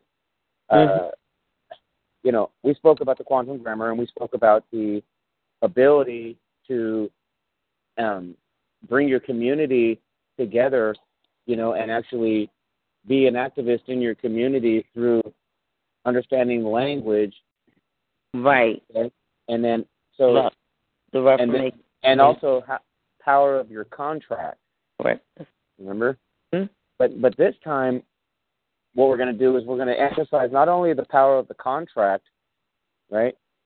Because this will be part of the emphasis of the call, but we will be talking about how to make a clear and distinct, recordable, noticeable difference between your public actions and your private conduct, Okay.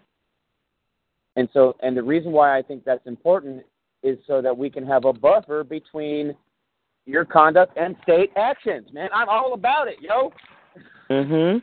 I'm serious, man. We're going to do it big. Sounds like a plan to me. Yes. Thank you. Yeah, I think we've prepped our listening audience for the 14th. So I think everybody will come with, they'll come with that open mind, that ready mind, willing to hear and also engagement. They'll be prepared for engagement because they will have done some reading and study and research on the topic. So I think we'll have a very beneficial and a very productive show on the 14th. Cool. Do you want to end the call so we can continue dialoguing for a minute? Sure, we will. Okay, ladies and gentlemen, tune in next week again. Bruce George will be in the spotlight, feature artist on the 28th of February, which is the last day of the month of February. Don't miss it. 8 p.m. Eastern Standard Time. We will be discussing the anti-elitist movement known as the Genius is Common movement. Remember, it's all about empowerment. In order for us to empower ourselves as well as the village, we've got to raise our consciousness and awareness. And we've got to apply knowledge, execute. It's not enough just to have and to hold or to obtain and to possess. You've got to execute, ladies and gentlemen. All right, with that being said, we're going to end tonight's call. Peace and blessings to all.